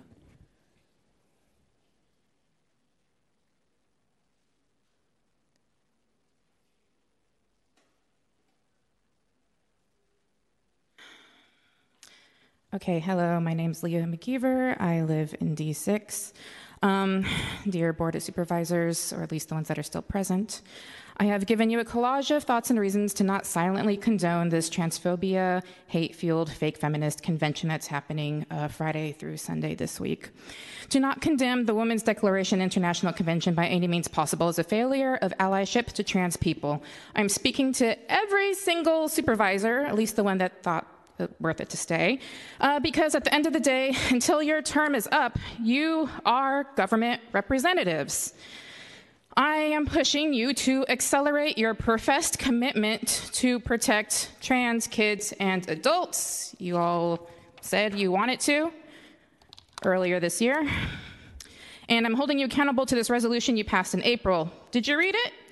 I'm telling you, this convention is dangerous to trans people's continued existence. Even if all it does is spread more propaganda and making more women think trans people are a danger to their existence as women, this is a hate that does not easily go away. By God, we haven't even figured out how to stop the whole Nazi thing that started over 80 years ago. Allowing this group of trans-exclusive radical feminists, or TERFs, as they call themselves, to do that here in San Francisco is an utter and complete failure to value our lives as trans people as equally as cis people's lives. Silence is compliance. I will not comply. I think y'all know that by now. I'm bracing myself, hoping you won't either, as Friday draws nearer. Trans women are of no danger to you as a woman, rather the opposite. Trans women can help liberate you from the patriarchy, which is also oppressive to men, by the way, just differently. And then I hope at least the women read the notes, men would be helpful too, of things that I have learned from my trans partner about genders in society and how men treat women, etc. I hope you do read it. Thank you. Thank you for your comments. Next speaker, please. Good afternoon, motherfuckers. My name is Jordan. My pronouns are she, her, they, them, and I have a lot of shit to talk about. One, I support item 25 on overdose awareness. I am a cocaine user and a permanent support of housing tenant and activist. And if you don't like it, well, most of the raging coke parties in the city happen in wealthy areas, in mansions and luxury condos in Step on Me in Dorsey's district. Yet you want to shame poor people for doing drugs? Fuck forced sobriety on poor people. On item 31, PSH, I am wary of housing more homeless people in shit shack SROs run by crooked contractors. 3, as Fleet Week is coming up, I want to say fuck the Blue Angels and their imperialist, noisy, environmental polluting, public safety compromising bullshit. I wish this board would be like Chris Daly and stand up to the assholes at the Navy League. The main issue I'm here, and Leah touched on this perfectly, is that there's a so-called women's rights conference and protest happening this weekend at the Hilton on 750 Kearney in President Peskin's district. However, these people are TERFs, or trans-exclusive radical feminists who dress their transphobia up in so-called women's rights and women's safety. There are going to be protests from the community, but it's time for the members of this board to condemn this toxic ideology, which, by the way, could definitely seep into this city, a liberal city like San Francisco, and reaffirm their commitment to trans protections. It would be powerful if the 3 female soups, Ronan, Chan, and Melger, who, for better or for worse, have been champions for all women's rights, both cis and trans, could lead this. Transphobia is still an issue. In this week's communication boiler, at the end of the agenda, there's an email with transphobic slurs written about me and others by some man-child from Skagit County, Washington, and a cringy love letter to D2 supervisor. Does the D2 supervisor condemn this transphobia? I yield my time. Fuck you. Thank you for your comments. Next speaker, please. Good afternoon. I'm Chris Ward-Klein, and that is spelled K-L-I-N-E. Thank you for allowing me to speak. Last week, I came to this meeting and listened to each of you talk about your concerns with overdoses. Some of you mentioned your lack of public health experience or knowledge. Over the last several years, I took extra public health collegiate classes to have a better understanding of their functions. About 90 days ago, I spoke here concerning crisis mode for San Francisco, and a few as I call running with the devil. I stated then that we didn't have 90 days to act, or critical infrastructure would start to collapse. Overdose numbers for August are due out any day, and we are expected to be on pace for 810 plus overdoses in San Francisco for the year 2023. In January 2023, San Francisco recorded 75.5 deaths per 100,000 citizens, placing it as 7th worst in counties over 500,000 citizens. I wanted to talk about checks and balances with police powers in Article 1, Section 8 of the Constitution. This is the Commerce Clause for public health. Every overdose shall be investigated by public health. This is on top of the medical examiner's examination, and this information shall be turned over to other public agencies for resolution. If the sheriff illegally uses surveillances that contributes to overdoses, it shall be referred to internal affairs. If the police illegally use surveillance, digital surveillance, it shall be referred to the internal affairs and the police commission. If politicians and civilians are using surveillance illegally, it shall be referred to the district attorney. The concern here is that you have people in this city using surveillance to cheat at softball and billiards instead of focusing on public health and public safety. That is absurd, and every single one of you should be concerned about that and investigate that. Thank you for the time. Thank you for your comments. Next speaker, please. Can I put this under to a show? Yes. Okay.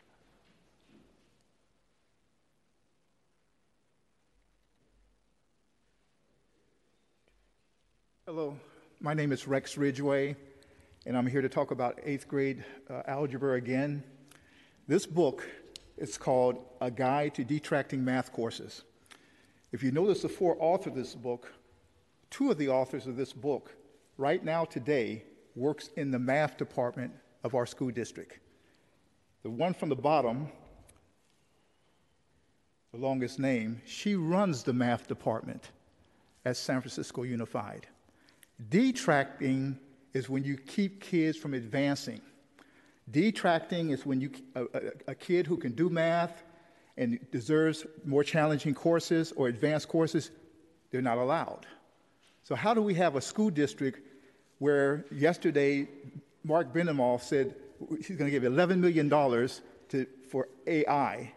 You can't get to calculus in our school district, and we have the head of the math department writes a book called Detracting Math Courses. When you track kids, you identify those kids who can move faster or get more rigorous education. When you detract, you keep them all in lockstep, no matter what. And that's why I took pains, and many parents in this district took pains to work around this nonsense. In my case, I had my granddaughter double up in math in 9th grade, took Algebra 2 in 10th grade, took a UC Berkeley course in the summer, and taking calculus in the 11th grade. Please continue to go forth with how it's called, to a resolution to put Algebra 1 back in the 8th grade. This is a canary. It symbolizes the fact that the district is a coal mine. People are running out of it. And when this canary metaphorically dies, everybody is going to leave this school district because of this nonsense. We need to put Algebra 1 back in the 8th grade. Please. Thank you so much for your time. Thank you for your comments. Next speaker, please.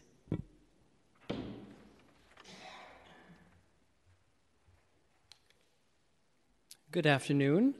My name is J. Connor B. Ortega, and I'm a co-president of Iconic D3 in District 3. I firstly want to start off by saying thank you, Mayor Breed, for the updates of all the progress we're making. But recently, I've had the pleasure to meet so many incredible San Franciscans in all 11 districts. And because they can't come here today, since they work a 9-to-5 job, I bring their message to you, and it is as follows. We, San Francisco, are tired of having millionaire supervisors who live in fancy neighborhoods try to dictate to us, the actual working class, how to be good citizens. We have had enough of our city being systematically destroyed by National Socialists and their band of lunatics who scream into this microphone demanding we accept their subjugation of our home to an ideology they can't constantly keep following themselves. We are done with the worst people trying to tell the rest of us how to be compassionate, good human beings. We, the people of the city of San Francisco, will no longer allow the policymakers in this chamber go unchallenged. So often, elected officials speak on behalf of a city that neither asked nor approves of their messages. We fired 3 school board members and a DA. We can always fire supervisors, mayors, and judges if we need to. A good friend of mine, Erica Sandberg, always says, "Viva la San Francisco." And supervisor, the tide is turning against your policies because you chose ideology over intelligence. You have failed the good people of both District 9 and the city of San Francisco. And if that makes you too sad to do your job, then resign and allow our mayor to pick someone who can bring safety to your district. Supervisors, mayor, and all, you better get used to seeing my face and hearing my voice because I'm not giving up on this city. As a 20-year former homeless person, I started with nothing, but will fight for what I have now. Thank you. Hey, fuck you. Next speaker, please. Hi, my name is Lydia Branston, and I count myself among the worst people. I just wanted to say before I give public comment that coming here today, like every time I come to City Hall, I have to walk through weddings, beautiful, celebratory weddings of people sharing love, coming together in unity to support each other into the future. Harm reduction and the work we do every day is in line with that kind of philosophy, coming together with love to support each other through thick and thin. These are difficult times. I'm here today to ask you to support this Overdose Awareness Day resolution. If we cannot recognize the people that we are losing every day and say that we are going to support them with all of the tools in the box, including harm reduction, overdose prevention sites, wellness centers, abstinence-based programs, medically assisted programs. We don't need one solution, we need all of the solutions. Thank you so much. I appreciate your listening. Bye-bye. Thank you for your comments. Next speaker, please. Good afternoon, Supervisors. I can hardly top that, but I'm Sarah Short. I might as well bring up Falcor here. Most of you know him. And I'm here with the Treatment on Demand Coalition. He's also sorry for his outburst earlier. And piggybacking on what Lydia just said, we're also here to just greatly appreciate the support for Overdose Awareness Day. I assume you'll all be supporting the resolution coming up. And it's just so very important that we have unity from the corridors of power here, saying that the tremendous number of overdoses we have, particularly this year, that's only increasing, must stop, and that we care about our residents, whether they use drugs or not, and that we believe all life is valuable here, and that we support the tools that will help us get to the point of actually making a dent in those numbers, to not only stop the increase, but to hopefully reduce the actual numbers of overdoses and reduce deaths and get people well. And so thank you for recognizing the urgency of the crisis and also looking towards the things that we know will help, such as the wellness hubs, such as getting people access to treatment, such as the safe consumption sites, which without wellness hubs we will never get to. So let's do it. Thank you. Thank you, Sarah Short, for your comments. Any other members of the public in the chamber here today like to provide general public comment? All right, seeing none, we're going to head over to the remote call-in system. Mr. Lamb, do we have a caller in? I see we have one caller. There are 3 who are listening.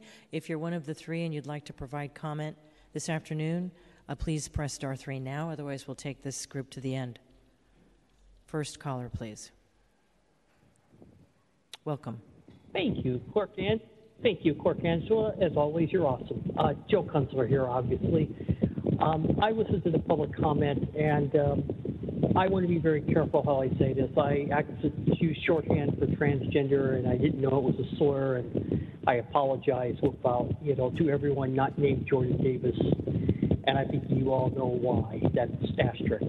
Something about going after the supervisor who went after the NRA, the supervisor who, instead of wasting her time on Twitter, spends her time writing legislation about how to get nonprofits easier regulatory compliance. Obviously, I support this. I've worked with nonprofits in my 41 years, and regulatory burdens are a huge problem, and also support that public trust in government. Finally, speaking of public trust in government, because I know all of you are very busy and have families at home, I would really appreciate it if you had a code of conduct and made clear that there's to be no more profanity in this chamber or any other chamber, because no one should be spoken to in an undignified manner. You are all giving a lot of yourselves to serve the public, time away from your families, your friends, your hobbies, and I think that someone should be mature enough to say that.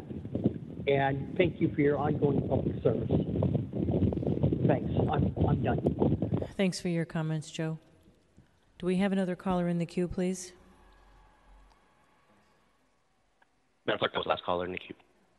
Okay, great. Thank you. Mr. President. Thank you, Madam Clerk. Public comment is closed. Let's go to the adoption without committee reference calendar. Yes, items 25 through 32 were introduced for adoption without reference to committee. A unanimous vote is required for resolutions on first reading today. Alternately, a supervisor may require a resolution on first reading to go to committee. Madam Clerk, let's sever items 25 and 30. Supervisor Ronan. Sever 25, thanks. Supervisor Preston. 31, please. Supervisor Dorsey.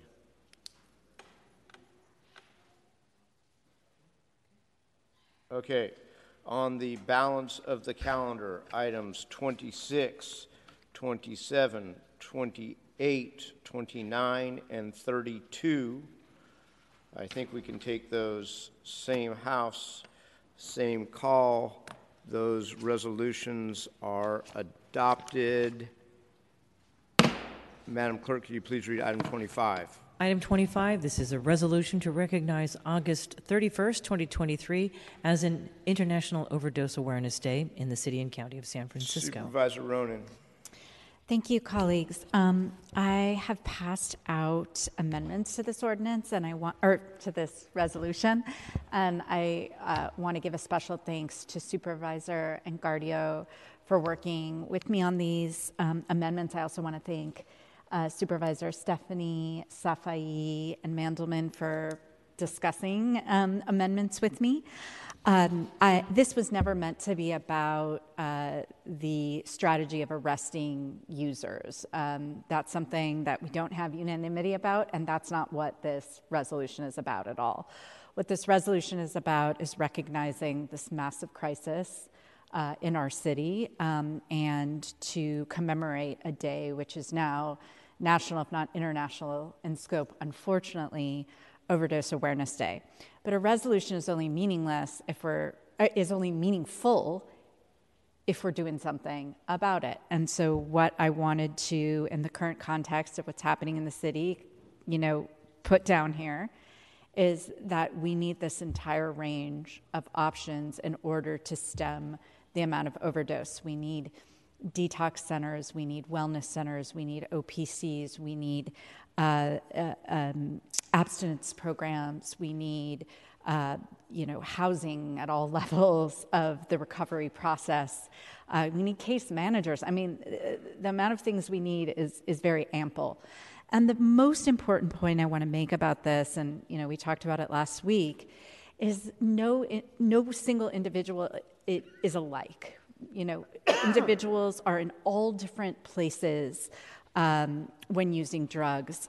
Some are housed, some have family that are supportive, some have jobs, others are homeless, some have privilege, others have none. Some are ready for an abstinence-based recovery program. Some are as far from that as you can get. And so the point of having this full panoply of services available is to make sure that we can help everyone at any stage of their drug use and hopefully path towards recovery, because that's what we want for everybody. The wellness centers are particularly important right now as they are under attack. All of our city documents, all of our plans include the wellness centers as harm reduction centers as part of those plans. The reason for that is we have so many people in our city, most of them living on our streets and homeless, who have lost, all sense of self-love, reason to go on, really, that they're not ready to jump into an abstinence-based recovery program. Sometimes they have to build the type of relationships with people that see them as full human beings and give them love, some self-respect back, and really hope that they can do this, that they can change their lives. I wish we could open these wellness centers tomorrow. I wish we could open them tomorrow with OPCs. In some instances, we're going to be able to do that. In others, it might take a couple months for the OPC to come along with it. But what I can tell you is that we're not opening an OPC without first opening the wellness centers, and I explained that in detail last week. So in voting for this resolution today, all you're basically saying is we're recognizing this tragedy in our city. We're recognizing that it's getting worse, not better, and we have to doubly commit to what we've already committed to. This is nothing new. There's nothing new in here. And I hope you will join me in supporting this resolution today. Thank you. Motion made by Supervisor Ronan to amend. Is there a second for that motion? Seconded by Supervisor Walton. Colleague, can we take that amendment without objection? Without objection, the amendment is passed. Supervisor Dorsey, to the item as amended. Thank you, President Peskin. I want to express my appreciation to the author, as well as to many of my colleagues who worked hard to forge a consensus resolution. While I still object to 3 words in the resolution, which I'll explain, I think this amended resolution now urges too much that's too important for too many lives to vote no, simply because the resolution isn't as perfect as I would wish it to be. I do want to restate my position, which remains unchanged, that I support supervised consumption services. I still think opening wellness hubs, or what we're now calling wellness centers, without supervised consumption services as part of it, is a mistake. And I want to be forthcoming about that. But I think this resolution captures something that is important, and that is the importance of consensus and the multitude of things that we need to do. And I'm very in strong agreement about that it needs to be the whole panoply of we are facing a crisis that is throwing the kitchen sink at us, and we need to throw the kitchen sink back. I think we also agree that we should open at least three facilities simultaneously, and I think we all agree on that because it's unfair to do this to any single neighborhood or any single district, just one such center. And to that point, I wanted to share a little background on that will hopefully inform folks about my perspective on this. The residents of my district are frustrated and angry and too often frightened on the daily reality of what they're seeing play out in the mid-market and Soma neighborhoods. These are neighborhoods that absorbed a disproportionate share of shelter-in-place hotels during COVID and that have seen a staggering deterioration in street conditions. District 6 residents aren't alone in seeing many recent examples of our city government endeavoring to solve problems by creating or frustrating massive new problems that our residents are enduring and unhappy about. That's why there is not a lot of trust for city government right now in District 6, and that mistrust, I think, extends to many of our nonprofit partners. Within the span of just a few months, we have seen a couple in my district, 2 permanent supportive housing projects that are being fast-tracked, and there's a lot of resistance to those. Just last month, I learned that the Department of Public Health is attempting to purchase the Zendesk headquarters on 1019 Market Street in my district to locate a new mental health service center with transportation services. The way I learned about that? From a newspaper report. The way my constituents who reached out to me about that learned about it was from a newspaper report. And I actually had to call one of the more favorite establishments in my neighborhood to apologize on behalf of the city and county of San Francisco that he found out that he might be losing his lease at the Chai Bar because he read it in a newspaper. That's how we all found out about this. So these come in addition to a proposed wellness hubs that, in my view, is something that is different than what I had originally signed up for.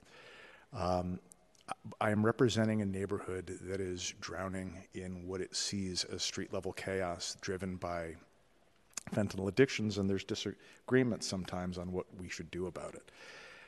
Taken on their own, each of these projects has merit, but I think our agencies and our nonprofit partners seem to be lacking coordination and consideration for the broader community impacts of continuing to continue to cluster vital services in a neighborhood that's already extraordinarily challenged.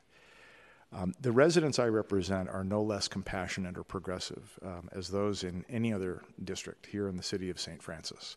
But the conditions they're experiencing every day, as the mayor talked about, are testing that compassion as never before. And as a city, government and nonprofits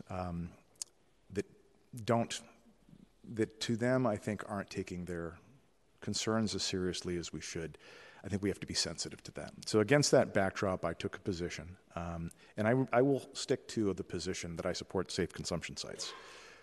Again, as I said last week, that is something that I have supported for years, and because it fulfills the promise of what harm reduction should be, addressing intrinsic and extrinsic harms for the individuals as well as to the community. This is something that has a value proposition to the neighborhood, or should have a value proposition to the neighborhood, to get public drug use off the street while also putting people, individuals, into a place where we can make a life-saving medical intervention if they experience an overdose from an opioid. Throughout my time here, my understanding has been that wellness hubs were equivalent to safe consumption sites. It came as a surprise to me, and that's why I felt that I'm gonna have a hard time supporting that. I'm still gonna fight that wellness hubs should include safe consumption sites. But continuing my discussions with DPH more recently, I'm going to say I remain doubtful that whether safe consumption will ever be included in a wellness center, or whether the only wellness hub in the city will be the one that's on 6th Street, 4 blocks away from another one in my district that's providing very similar services, if not the identical services. So I also want to express my gratitude to the advocates who I've met with, and many whom I've known for many years, to connect on this. I appreciate the importance of the wraparound services and the continuum of care. Again, the wellness hub concept I signed on to, that would keep supervised consumption at its core, is something that I'll support.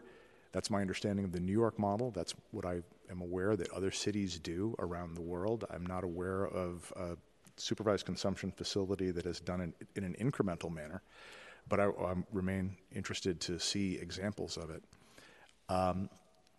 So to that end, I want to take a moment to honestly and genuinely acknowledge the many years of hard work and advocacy my colleague from District 9, Supervisor Ronan, has dedicated to this issue. I want to express my gratitude to her for her willingness to educate me and bring me on the trip to New York so that we could visit On Point NYC, and I could learn about other successful models in other cities. I actually think our disagreement on this is relatively minor, especially in the context of the grand scheme of everything that we need to do as a city to address a record-shattering crisis in drug overdose deaths and related harms.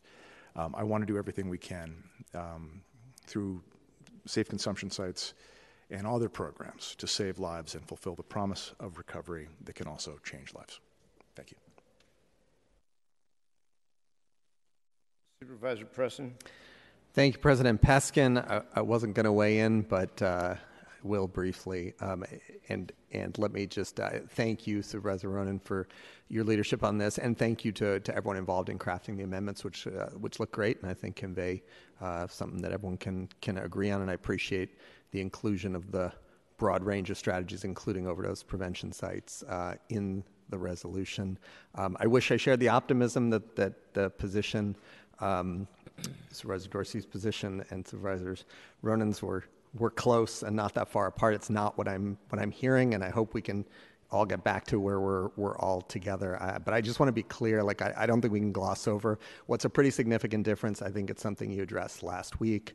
But in my opinion, it doesn't work to say you support supervised consumption, you don't support wellness hubs if they don't have supervised consumption at a time when we know, because of the governor's veto, that there's significant legal impediments that the mayor, in fact, is relying on in saying she's so far not going to open these things, or hasn't moved forward to open them because of those legal issues. So it's one of these chicken and eggs. I mean, the city's not going to directly fund a safe consumption site. I mean, some of us probably wish the city would and would be willing to take some of the risks there, but I don't think that's a consensus position, and I don't think that's the mayor's position.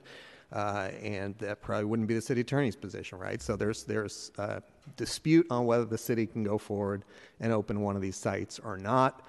There's not a dispute, or there wasn't until recently, on whether the city could go forward and do a New York model where you open a wellness hub, and then it is up to the nonprofit running it whether they want to or not open up safe consumption services, which would not be funded by the city. That's where we are, and let's just be honest about that. And if we keep playing this game that we're only going to support a wellness hub if it has safe consumption at a time when our legal ability to directly fund safe consumption is in dispute, then we're not going to have wellness hubs and we're not going to have safe consumption, right? And that's where we are, and that's why a year after the release of the overdose prevention plan, we don't have wellness hubs. The other thing I just briefly wanted to address, because it's come up last week, it comes up every time this is discussed, is I think we do a tremendous disservice with the changing political winds among some people on this issue, or at least the pressures, when we revise history in an inaccurate way. And I just want to say to colleagues and to other city leaders who are very quick now, almost as a mantra, to declare the Tenderloin Center the only safe consumption site we've had in this city a failure, and to sort of in passing say this was a failure. Let me just remind you, as I look at my screen at the most recent article, the study shows the closed Tenderloin Center successfully reversed 100% of its overdoses. 100%. So, we can argue about and we can discuss the efficacy and how it could have been done better. We could have had rollouts that weren't so secretive. We could have made sure that site was a much better neighbor. I'm with you, colleagues, on that, right? I think we all are. But I think it's really important that at every opportunity, we make very, very clear that center saved lives, and overdoses, fatalities have surged since that center closed. And there's no question that if we were to open 1, 2, 3, or 10 of these tomorrow, that we would see overdose deaths decline. We would save lives. And it's just, I think, unconscionable that we are not opening these sites. So I'm going to say, as I do every time this issue comes up, when I have the mic, to the Department of Public Health, I don't care what the Board of Supervisors says. I don't care what the mayor says. You have a public health crisis, and you can save lives by issuing RFPs for the wellness hubs. Nothing stops you from doing that. No law, nothing. You can issue those tomorrow. If you're short-staffed and you can't write them, my office is happy to write them for you and send them over. Send out an RFP. If there's no one out there willing to open these sites, then you got your answer. The city attorney doesn't like it, they won't sign off on it. There's literally zero risk and zero excuse. So thank you. And again, I'm just speaking to the one thing where I've had some disagreements with some of the comments. There's a broad range of strategies in the resolution, which I think is appropriate, and I'm looking forward to voting for this. Thank you. Supervisor Mandelman. Thank you, President Peskin. And I am happy that there is a consensus statement in this resolution, and in the same way that I supported the budget, I will support the resolution. I do think that there are tremendously different views on this board. As Supervisor Preston has said, I am someone who does not want to see the linkage center replicated in any neighborhood in San Francisco. I think the fact that overdoses are reversed in safer consumption facilities is not surprising.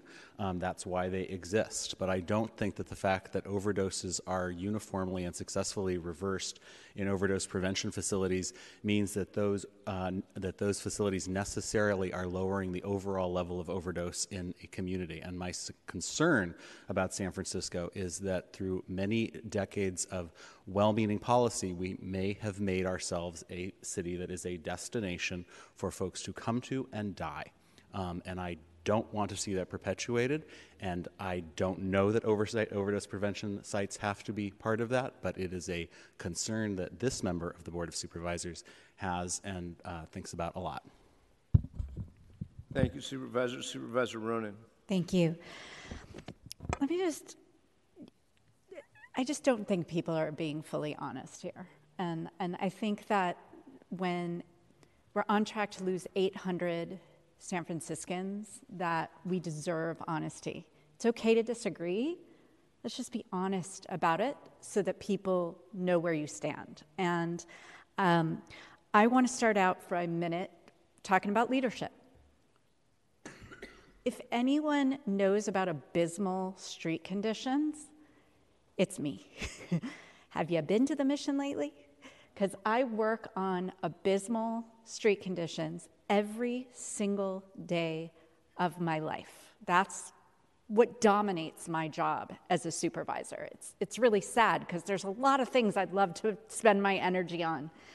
Failing public schools, poverty issues, making sure that kids aren't hungry. I mean, so many things. But you know what I spend all my time on? Street conditions. And what I believe fully is that we can fix street conditions and save lives at the same time. And we can do that if we exert leadership and if we work hard.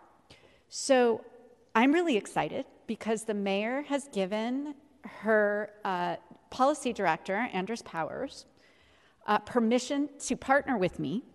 And the two of us are going to meet with city departments involved in this.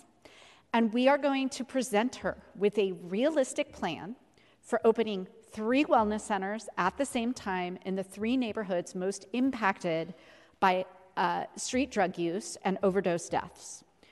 We are going to give her a plan that will allow the opening a la New York model, which our city attorney, David Chu, has already signed off with, as soon as their boards give them the go-ahead. As I said before, one of those nonprofits can open that OPC on day 1. The other 2, it's probably going to take a few months. But all 3 of the nonprofits who are interested in operating these centers have been fighting to open overdose prevention centers for decades. Like, this is not a new concept.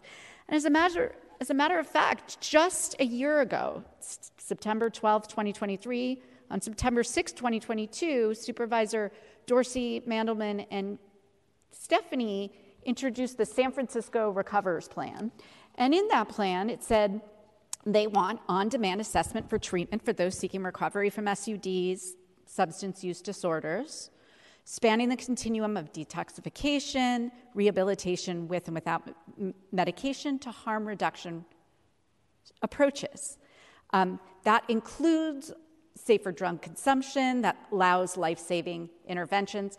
Like, the whole thing is replete with exactly what we want to do with wellness centers, hopefully with OPCs attached.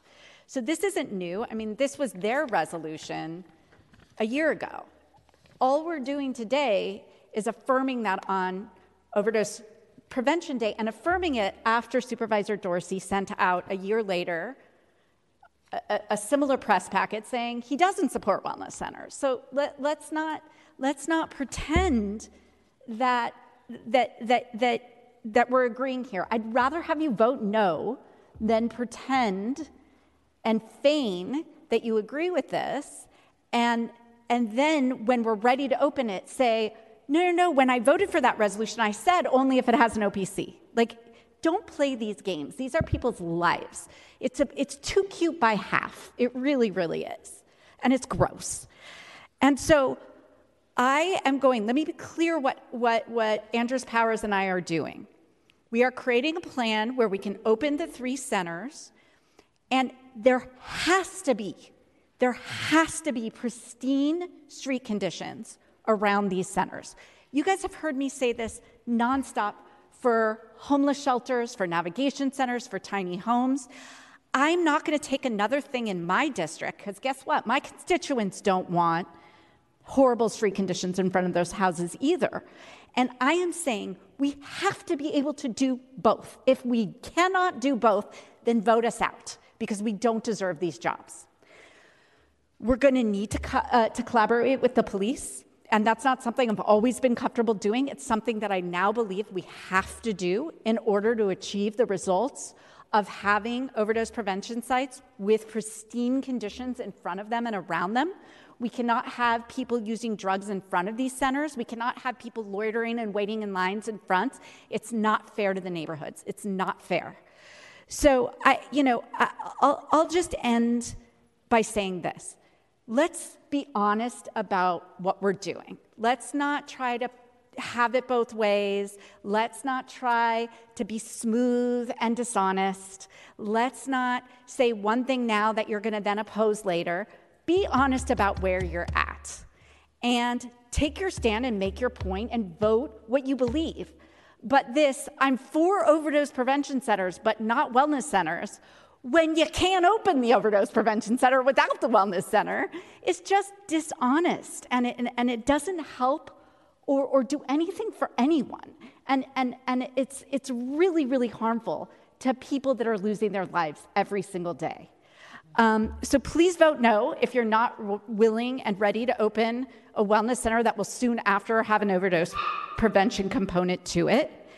And please, colleagues, let's take some leadership to do both, because that's our job, and that's what we've been tasked with doing. And to just throw up our hands and say, street conditions are so bad, so we can't do anything, let's just let 800 people a year die, isn't enough. In fact, it's shameful. So vote what you really believe. I don't want your fake vote. I don't want your political vote. I want your honest to God vote. What do you think? Tell the people of San Francisco what you really, really, really believe and what you're really willing to do. Supervisor Dorsey, and keep it brief because we've spent more time on this than God only knows why. Go ahead, Supervisor Dorsey. And I just want to say, when 800 people are dying a year, I hope we're taking the time for this. Oh, I understand. I hope we're taking the time for this, because less than 800 people died during the entire COVID. So if we have to have this conversation every week, we have to have this conversation every week.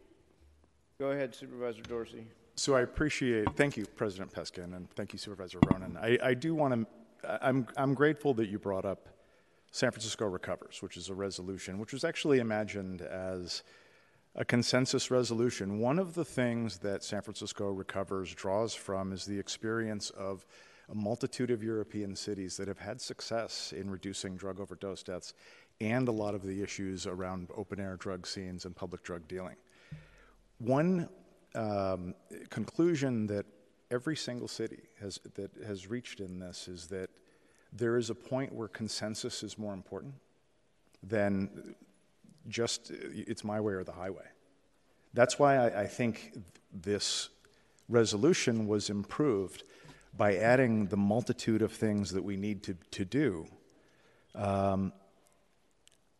If it's going to come down to 3 words, I'm actually, in my view, I'm being honest about, I'm going to continue to fight for wellness hubs that were what we originally defined wellness hubs as, which is, this is something that has supervised consumption services. I would invite somebody to point out to cities or other overdose prevention centers or supervised consumption sites where it necessarily has to proceed incrementally.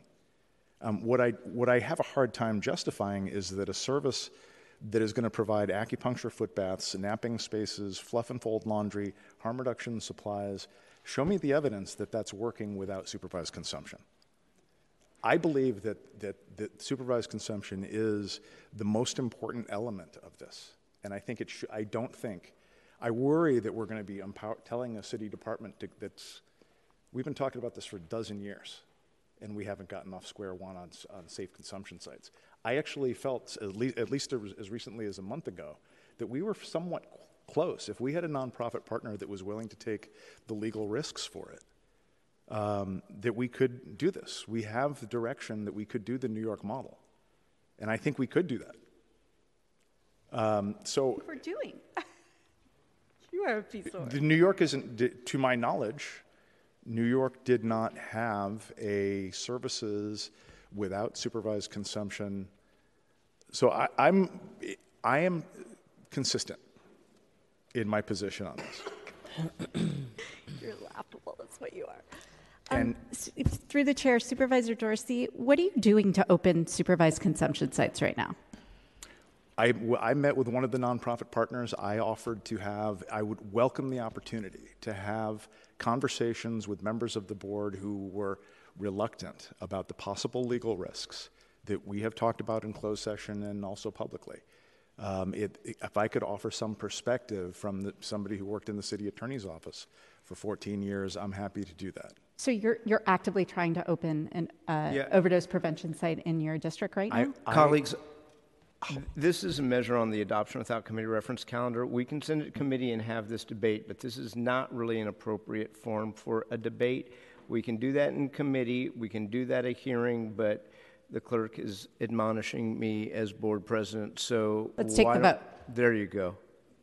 On the item as amended, Madam Clerk, a roll call, please, on item number 25. Thank as you. amended. Yes. Thank you, Mr. President. Supervisor Engardio. Aye. Engardio, aye. Supervisor Mandelman. Aye. Mandelman, aye. Supervisor Melgar. On item 25 as amended, aye. Supervisor Peskin. Aye. Peskin, aye. Supervisor Preston. Preston, aye. Supervisor Ronan. Ronan, aye. Supervisor Safai. Safai, aye. Supervisor Stephanie. Stephanie, aye. Supervisor Walton. Walton, aye. Supervisor Chan. Chan, aye. And Supervisor Dorsey. Dorsey, aye. There are 11 ayes. The resolution is adopted as amended. Madam Clerk, could you please read item number 30? Item 30, this resolution approves for the Recreation and Park Department's General Manager an emergency declaration for the Portsmouth Square elevators modernization, estimated cost not to exceed $2.2 million. I need a motion to send that to committee to Budget and Finance, made by Supervisor Safai, second by Supervisor Chan. Without objection, the item is referred to committee. Item 31, please. Item 31, this is a resolution to urge the Department of Homelessness and Supportive Housing to fill at least half of the vacant permanent supportive housing units within 90 days and to maintain a vacancy rate no greater than 5% thereafter. Supervisor Preston. Thank you, President Peskin. And colleagues, last week I introduced this resolution. I wanted to give a quick update before we vote on it, and wanted to thank some of the additional co-sponsors we got. Thank you, President Peskin, Supervisors Chan, Walton, Melgar, and Ronan for their co-sponsorship, and anyone else who wants to join on. The resolution urges Department of Homelessness and Supportive Housing to fill at least half of the vacant permanent supportive housing units in their portfolio within 90 days and to maintain a vacancy rate that does not exceed 5% going forward. Colleagues, I am really encouraged by the response to our resolution so far just in this last week, and I'm hopeful that the board weighing in here will add to the urgency to fill these units. Last week, a couple days after we introduced this, HSH announced publicly for the first time its intent to scale up a recently unannounced pilot program that allows, in some situations, same-day placement for unhoused folks from the street into supportive housing. This is a sharp contrast to the current average of 150 days that it takes on average, to place folks into permanent supportive housing. So this is a very positive development, and I'm optimistic about it. I want to thank HSH staff for their spirit of collaboration on this. Since we introduced the resolution, we've been in close communication, and I believe they're genuinely committed to addressing the longstanding problem of supportive housing vacancies. And with increased capacity, thanks to new staffing, and they've filled some positions, HSH appears to be in a stronger position to deliver on this goal. So I'm looking forward to continuing to work with Director McSpadden and her team to make progress, as urged in this resolution, to move people into vacant supportive housing units as quickly as possible. We've also been in contact, both before introducing the resolution and after, with supportive housing providers who are ready and willing to take in new residents on an expedited basis. So bottom line, encouraged by the progress over the last week. I appreciate your support, colleagues, and want to make sure that we continue this momentum by passing the resolution today. Thank you. Thank you, Supervisor Preston. Supervisor Stephanie.